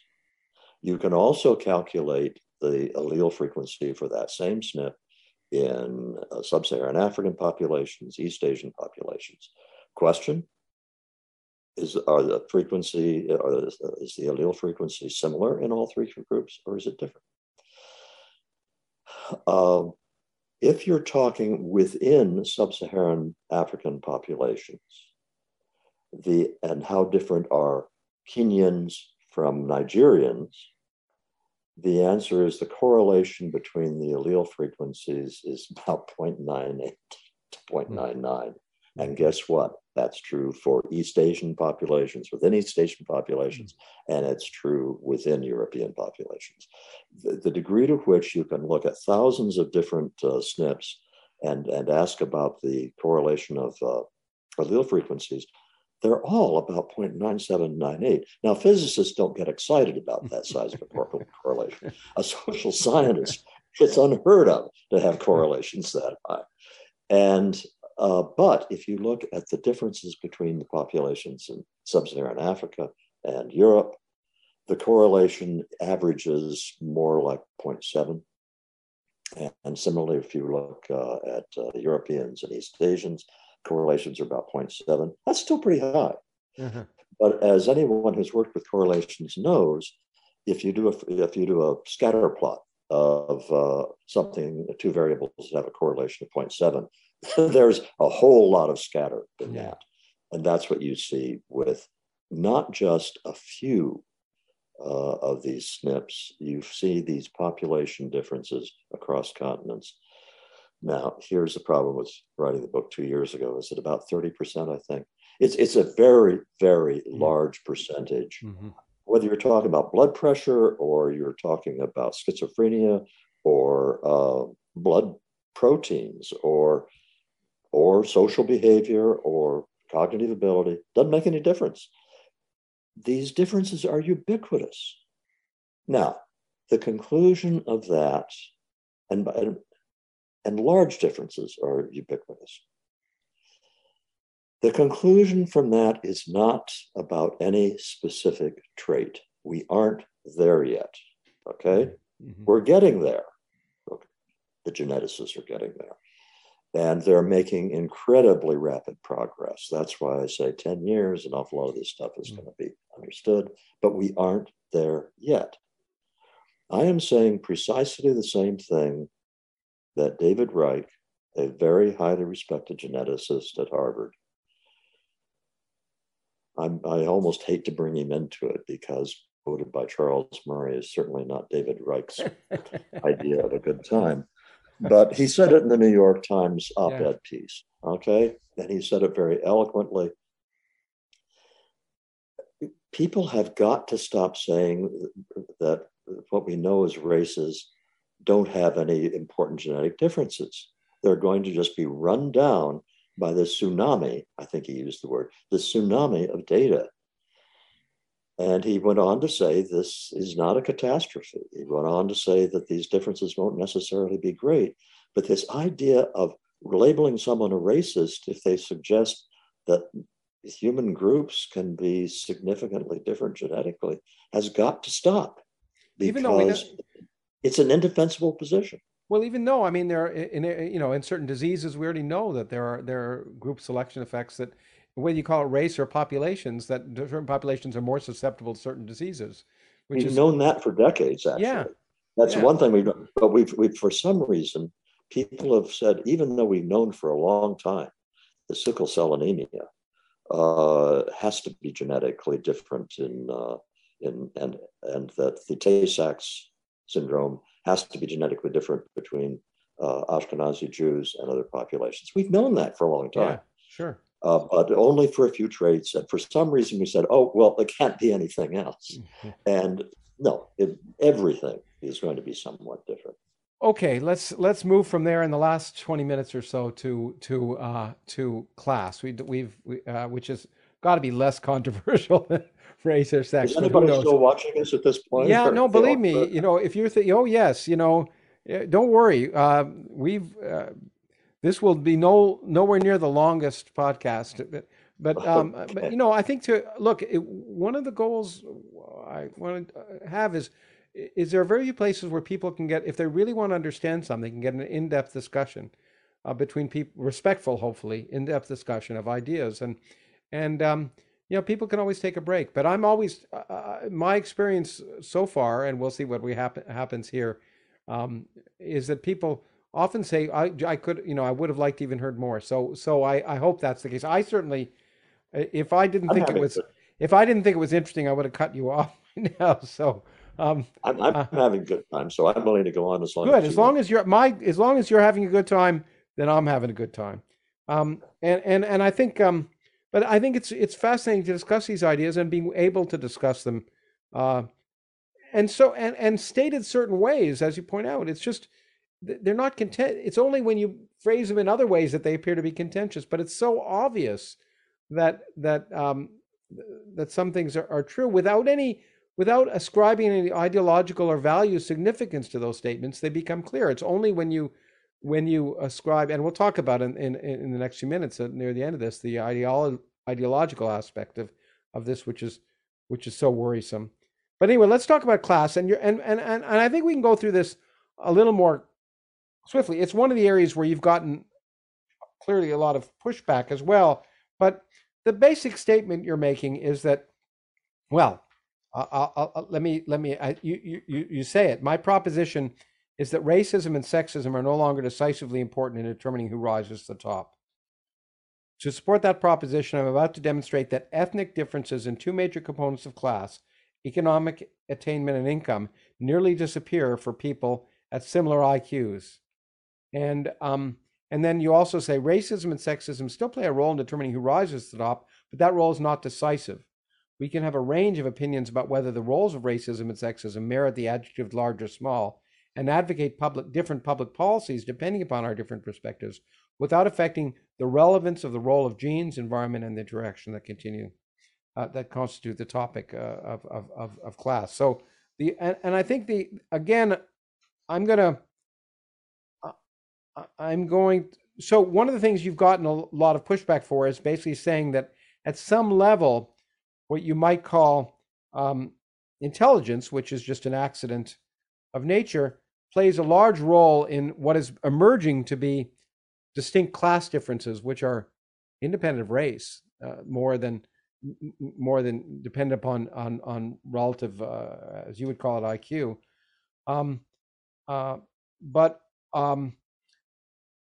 But also the other thing that I think was really important that I got out of reading this, which I think is, well, for me, even more fascinating, because I always like not knowing rather than knowing in a sense, because it means there's a lot we have to learn, is that the dominant factor that appears to be, and when you say this, you also tie in, and I guess I'm going to kind of put the last three things together.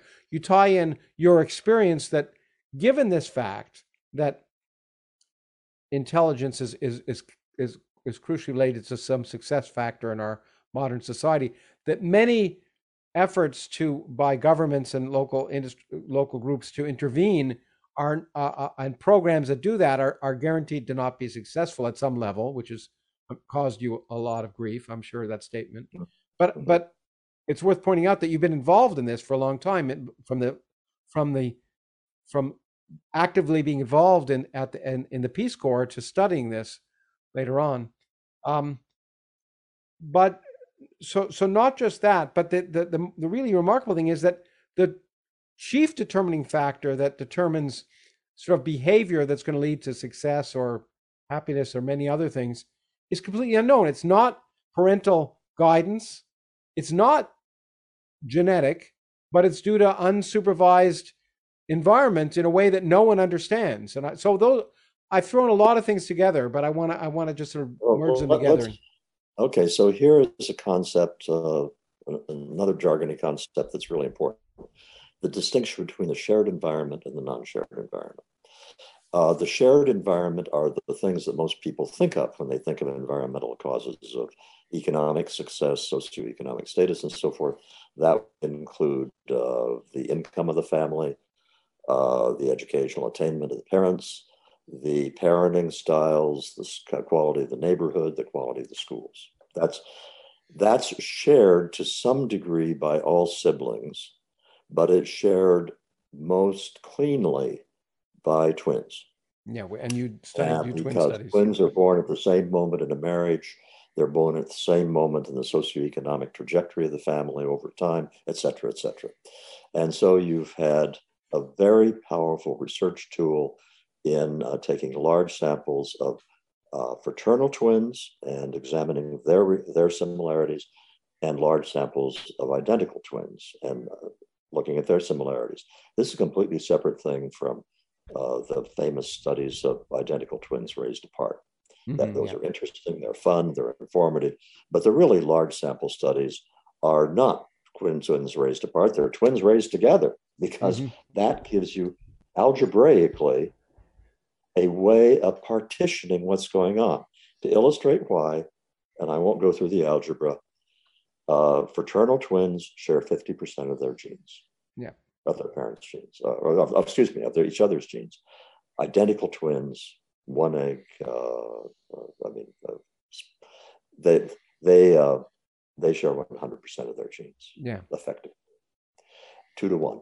Yeah. And algebraically, that enables you to compute what proportion of the variation you observe is accounted for by genes, is heritable. It allows you to compute what proportion is accounted for by the shared environment.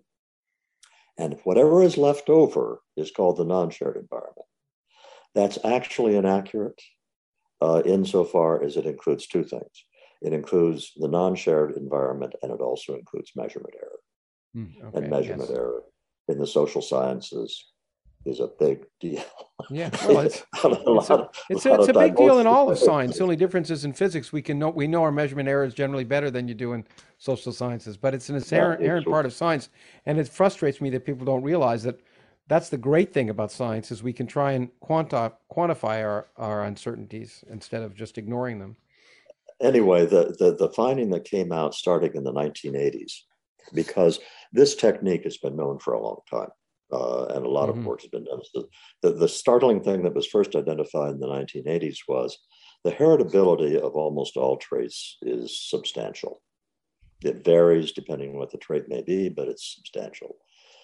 The surprising part was how little was explained by the shared environment.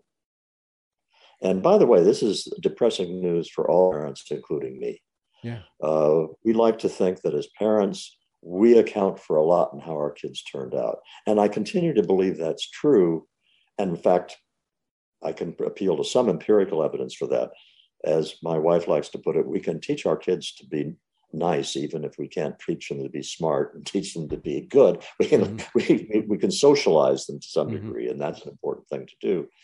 But the proportion of things that people have always thought historically were hugely affected by environment, the factors in the shared environment aren't.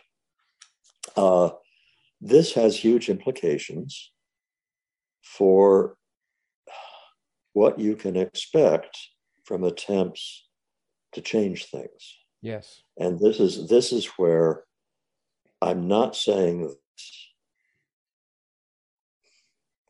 okay, I am identified with one branch of the interpretation of this, which says this really constrains what you can expect out of environmental interventions.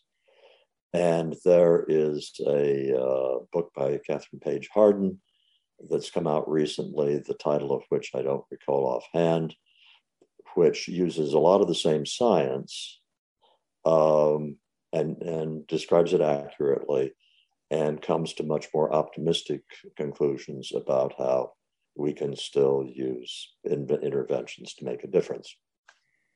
So I will phrase the argument that I think is a plausible one and a reasonable one, which is it's highly constrained. Because if you're starting out with an environmental influence, let's since people are always talking about how you raise test scores, I mean Yeah. that's one of the main Yeah. goals of pre-K I and the don't know rest of it. why, but it seems to be an Yeah, American yeah. fixation. Okay. Yeah. If it's the case that the shared environment only accounts for 20%, let's say, of that, and I'm probably being generous. Um, okay, so you've got 20% that can be twiddled with through really effective programs, presumably. But the problem is that any intervention you have is going to comprise a small fraction of the total environment Hmm. that the child is in. And so, simply as a matter of math, you're looking at a potential change, even given a really good program that is severely constrained. And and I will be happy if people will simply accept that and stop believing every time the New York Times gives you the latest story of miraculous increases in IQ produced by some program, because you have short-term effects of the exit test sometimes. A lot of times you don't. Those attenuate over time. And Yeah. the overall story is genes are a big portion of all kinds of personality factors, all kinds of cognitive abilities, and an awful lot of social behavior. This is not genetic determinism. Yeah. We're talking about explaining modest proportions of the variance. We live with a great deal of uncertainty, whether genetic or environmental. No, it's not genetic determinism. It's just saying it's an important aspect. And we have in the past way overestimated the direct effects of the way that we raise kids. Yeah. No, I think that um, those things are very important. I tend to take more, I don't know whether solace is the word, from the fact that the largest component is still not understood, which I'll get to in a second. I guess the thing that doesn't surprise me so much, I mean, as a parent, you realize this immediately, but I think in general, I once described it recently to someone saying it was really a property of entropy in physics. But effectively, it's just a lot easier to do bad than it is to do good. It's a lot easier to damage your children than to improve them, I think. And it's just I think a property of nature. And so I think you said, I mean, it's clearly you can abuse a child and really have severe impacts. But incrementally, it's much harder, and it's hard in society. It's a lot easier to have the effects of say someone who's not a self-made billionaire who becomes president, and have those bad effects than it is to try and improve problems. It's just a lot easier to do one than the other. But at the same time, the area where I might disagree, and people will probably say I've been too kind, but I accept it's all science, and therefore I can't help but agree with the data in a sense, and find it compellingly interesting, is that while I think the data is clearly definitive that parenting perhaps doesn't have as much impact as you think it would, and as you point out that while rich parents can solve problems that kids have that poor parents can't do in certain cases, especially if the kids run into problems. The fact that so much that the unshared environment has such a big impact suggests to me, as someone who's much more amenable to new social policies, let's say, that as we learn more about what aspects of the unshared environment really do help or change, what help or hurt, we might be able to exploit that. Once we learn about how biologically that unmanipulated environment has an impact, we might be able to think of new ways to manipulate things in a way to have programs that are more effective. What do you think about that? Well, let me try to dash all of your hopes. Good. As best I can. Okay. First place, some very smart people have been working on precisely that issue. Mm-hmm. Robert Plomin has been one of the leading people who've been trying to figure out this non-shared environment. And he's been working on it for decades now, and they've made quite little progress, as he will say. But let me just offer instead two other observations. One is any parent who has had more than one child knows that those two kids had characteristics that were quite different from the get-go, that you recognize in the first few weeks of life in some cases. And furthermore, I think parents of more than one child recognize there is no way that they are able to change the second kid to be more like the first kid or vice versa. It's just the impossibility of that becomes apparent pretty quickly. So I'm saying basically our experience as parents with these traits and their intractability generalizes to a larger population. A second thing that I would offer in terms of caution about what we're going to learn about the non-shared environment goes to the phenomena known as I'm getting old and I'm becoming more and more like my mother for girls, and I'm becoming more and more like my dad, like for boys, more like my parents. And that is reflected in the data on heritability over time. So let's go back to the case of standardized test scores and IQ. The heritability of IQ normally for 5-year-olds is pretty low. It's maybe 0.3, 0.4. And it goes up. And so by adolescence, it's up around 0.5, 0.6. And by full maturity, it can rise up near 0.8. And so you say to yourself, why should that be? Because intuitively, you would say, you start out with your genes, but your environment accumulates over time, and presumably the effect of the environment should accumulate over time. The alternative is to say this, and I'm offering this as an analogy. We're way off this is things we don't have to argue about anymore. We can argue about this one, but I'll just present it as my own view. I've come to. And that is that a lot of us, as we grow up, particularly in adolescence, we are consciously rebelling against our genetic tendencies because we're rebelling against our parents, we're rebelling against whatever. We do a lot of things when we're 18, 19, 20, and through our 20s, which are experimental. We're trying stuff. And as time goes on, we got a form of regression to the mean, which is that those are in a way aberrations from natural tendencies, and those aberrations diminish, and you generalize that statement, and that can help account for the increasing heritability of IQ, of personality traits, or the rest of it. This is not dispositive proof at all. It is an attempt to say we have a very well-established phenomena of increasing heritability with age, and this is one way of thinking about it that might be fruitful. Okay, it's good. I do want to get to now I want to move to sort of your thoughts about your more value judgments about how this impacts on society. But I do want to read this because you say it shouldn't, the goal, which is to try and understand class structure and where it comes from, it should not obscure a larger truth. The bulk of the variance in success in life is unexplained by either nature or nurture.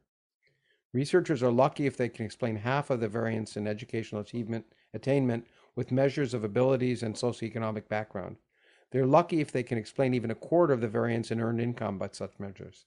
The takeaway for thinking about our future as individuals is that we do not live in a deterministic world ruled by either genes or social background, let alone race or gender.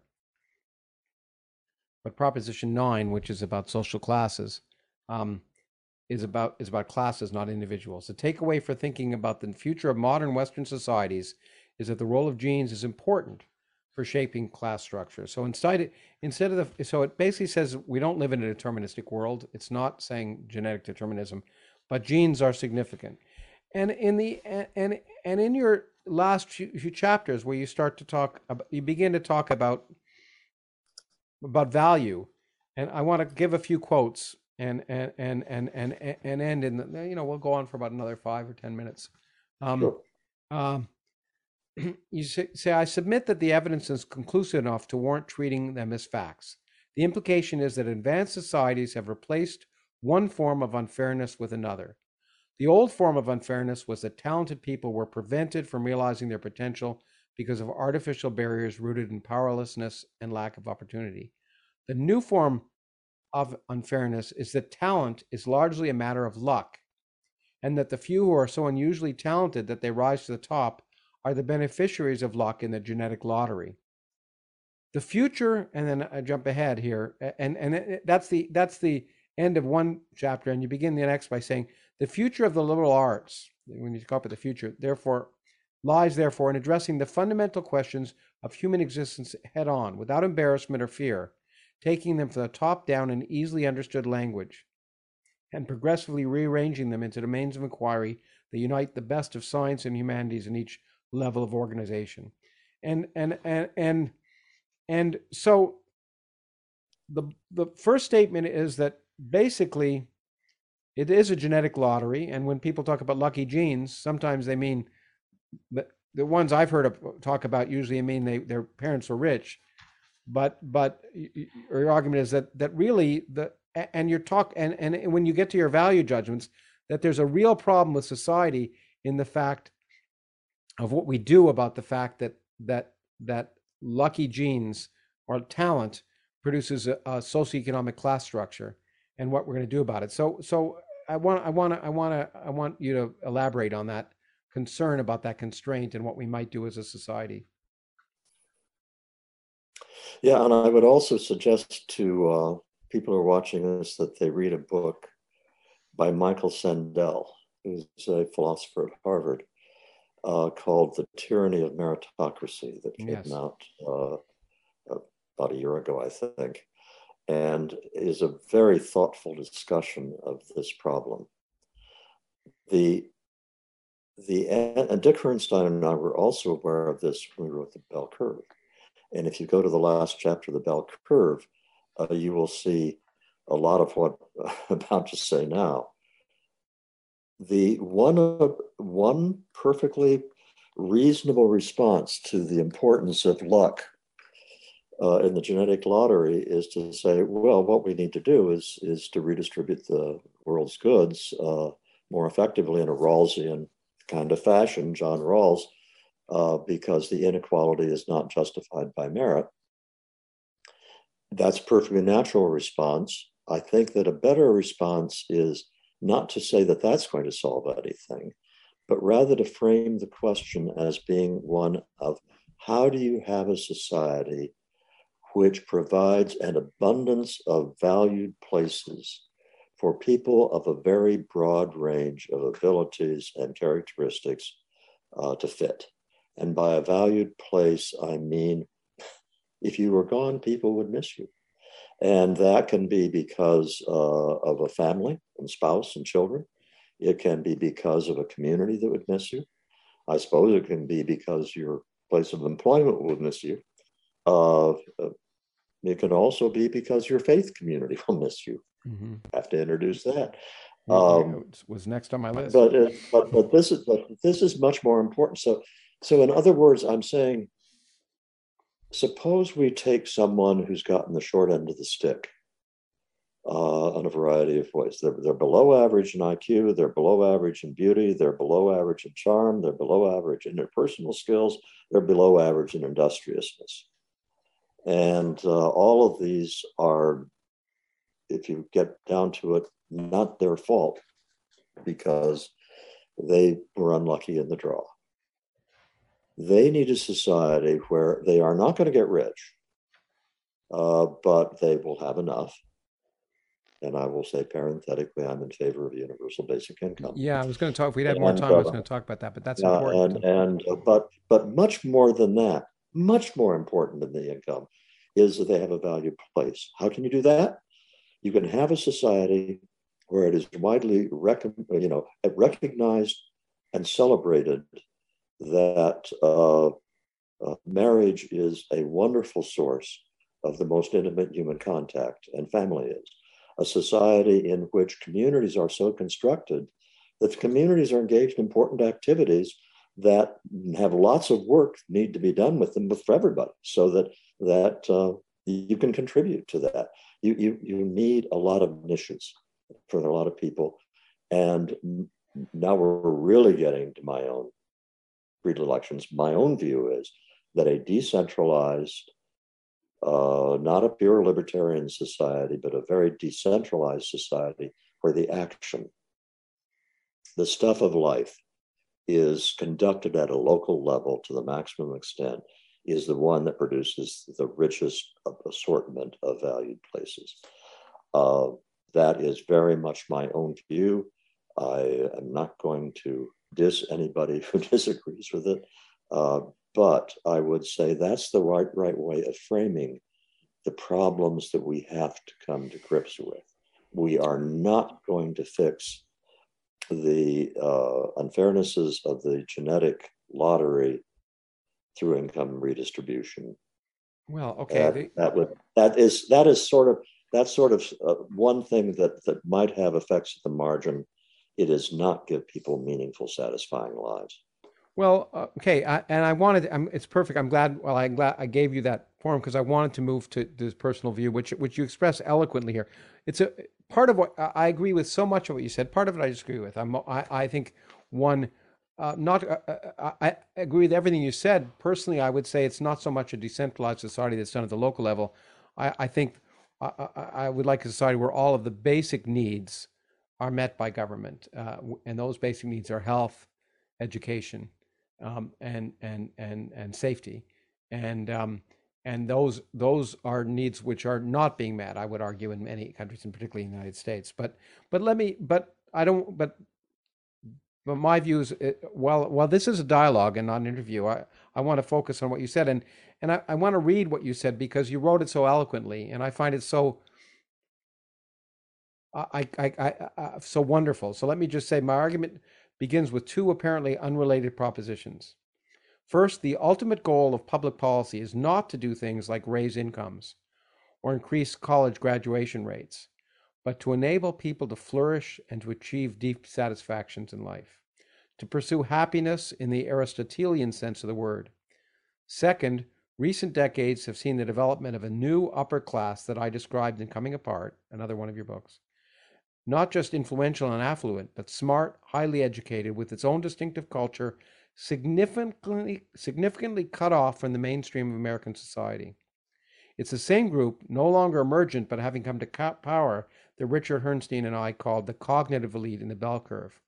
The new upper class includes, though is not limited to, people who have the leading roles in shaping the nation's economy, culture, and politics. For me, what matters most is not material equality, but access to the well springs of human flourishing, which in turn requires that society be structured so that people across a wide range of personal qualities and abilities are able to find valued places, as you just said. And then, and related to what you just said to me, you then say, what the new upper class can do is honor the well springs. That means, for example, celebrating marriage, not just as one of many options, but as an institution that gives the most people the best chance of creating a deep and fulfilling intimate relationship with another adult. It means celebrating Tocquevillian community, whether it is found in a small town or a neighborhood in a metropolis or megalopolis. And it means celebrating productive works of all kinds. It means celebrating the fulfillment that people of faith derive from their faith. Celebrating does not mean passing laws. It means that people who sit at the apex of the nation's politics, economics, and culture need to be advocates for marriage, community, productive work, and at the least, to treat religion with respect. Well, so I think the notion that we as a society should value everyone is one that is incredibly laudable. And the notion that that wherever the elites come from, whether as you argue, and I think for good give compelling arguments behind that elites now are being caused by genetic talents more than other areas in human history where elites were caused by other constraints, other social constraints. But that we should celebrate everyone. Whether we determine that marriage is always the best way to do it is not something I disagree with. But I was also intrigued by the fact that you say we need to treat religion with respect, and that people that we recognize people of faith derive something from their faith. But I wanted to go back to what I said to you at the beginning. I was surprised you're not really a person of faith. You're a person who'd like to have faith, and so I'm intrigued that you put that up there among the things that you value, that you think society should value. Because I think we should respect people, but I don't see any reason to respect religion. Okay, you've just opened up another 3-hour conversation. Well, let's do it in 2 minutes because I want to end. I'm going to read a final quote from you to end. But I wondered why you put that in there. Obviously, your wife has influenced you, and you can see the satisfaction that for the Quaker community that you've been growing. That's why I wanted to talk about it at the beginning. Yeah, well, but are there other arguments? Okay, there's the social science argument. Okay, I mean, people get something from religion, but my question is, it's not so much, don't deny that people get something useful from religion. If they didn't, it wouldn't be so ubiquitous in human society. Clearly, it serves whether you say an evolutionary purpose or a cognitive purpose. The question I wonder is, can you get the same thing without having religion? Why do you need religion to give that? Can't we have quantum mechanics classes every Sunday instead of Let's put it this way. I also have respect for people without faith. and I'm only asking that they quit talking as if only that smart people don't believe that stuff anymore. I agree with you completely because one of the things that I have discovered over the last 15, 20 years, and again, affected by my wife and the experiences there is, I have met a whole lot of people of faith who I have been increasingly convinced have access to ways of knowing that I do not. And here is the analogy that I finally came up with. I think it's similar to tone deafness. For genetic reasons, some people are tone deaf. Mm-hmm. That does not mean that the music of Beethoven is not beautiful. It means they, for not reasons not their fault, can't hear it. Same as color blindness, literal color blindness. I think that in matters of faith, there is a genetic element there. And if you want to, you can say, yes, some people have more of gene for deluding themselves than others. And that is one parsimonious explanation. I am inclined to think that it's more analogous to tone deafness. I think it is. I think some people have it's harder for them to access faith for genetic reasons, and the genetic reasons constitute a disability in some sense. Well, that's what. Mm-hmm. I mean, well, I would agree with you. I agree with everything you said there, except for the disability. I wouldn't put the value judgment. I would say, sure. And it's this notion that people say loss of faith, as if loss of faith is a bad thing. I would argue, in fact, maybe it's like, well, mountain climbers. Some people aren't afraid of heights, and to me, I'd rather have the gene that makes me, or the 1,000 genes that make me afraid of heights than take some of the chances of mountain climbers. Okay. But I don't view it. I guess I don't view it as a loss or a disability. There's no doubt that I recognize my perfect comfort and happiness with the lack of faith may have a genetic basis. I also think it has an intellectual one. But we're at an impasse here, and would be in an impasse no longer how long we talked. No, I know, but I felt it's important to. I've been, I think it's important that there are two sides of this, and what I will agree with you completely about is the fact that it is ridiculous for people to claim that if people have faith that they're somehow stupid, or that only people who don't think faith. I think the scriptures are nonsense, but people having a deep sense of faith is a different thing. But let me give you the last word here. I thought it was worthwhile having that brief conversation, but sure. I just want to read the last paragraph of your book, which I find beautiful.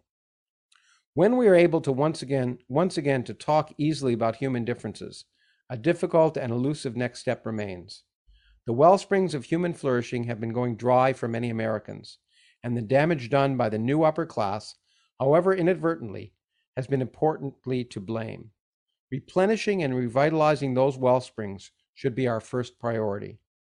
But developing policies that replenish and revitalize them must begin with a drastic shift in thinking of most of the people who run the nation's economy, culture, and politics.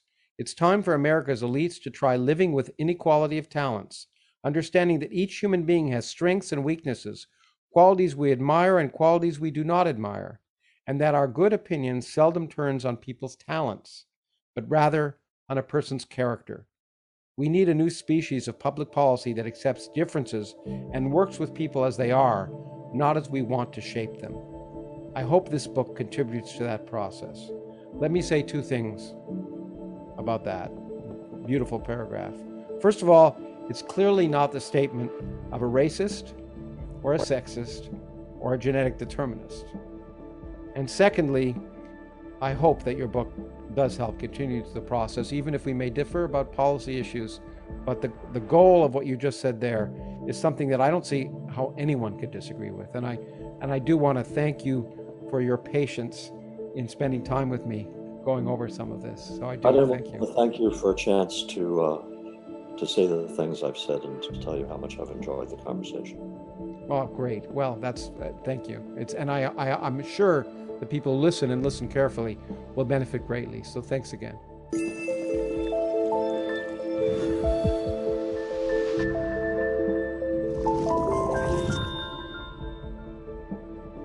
I hope you enjoyed today's conversation. This podcast is produced by the Origins Project Foundation, a non-profit organization whose goal is to enrich your perspective of your place in the cosmos by providing access to the people who are driving the future of society in the 21st century and to the ideas that are changing our understanding of ourselves and our world. To learn more, please visit originsprojectfoundation.org.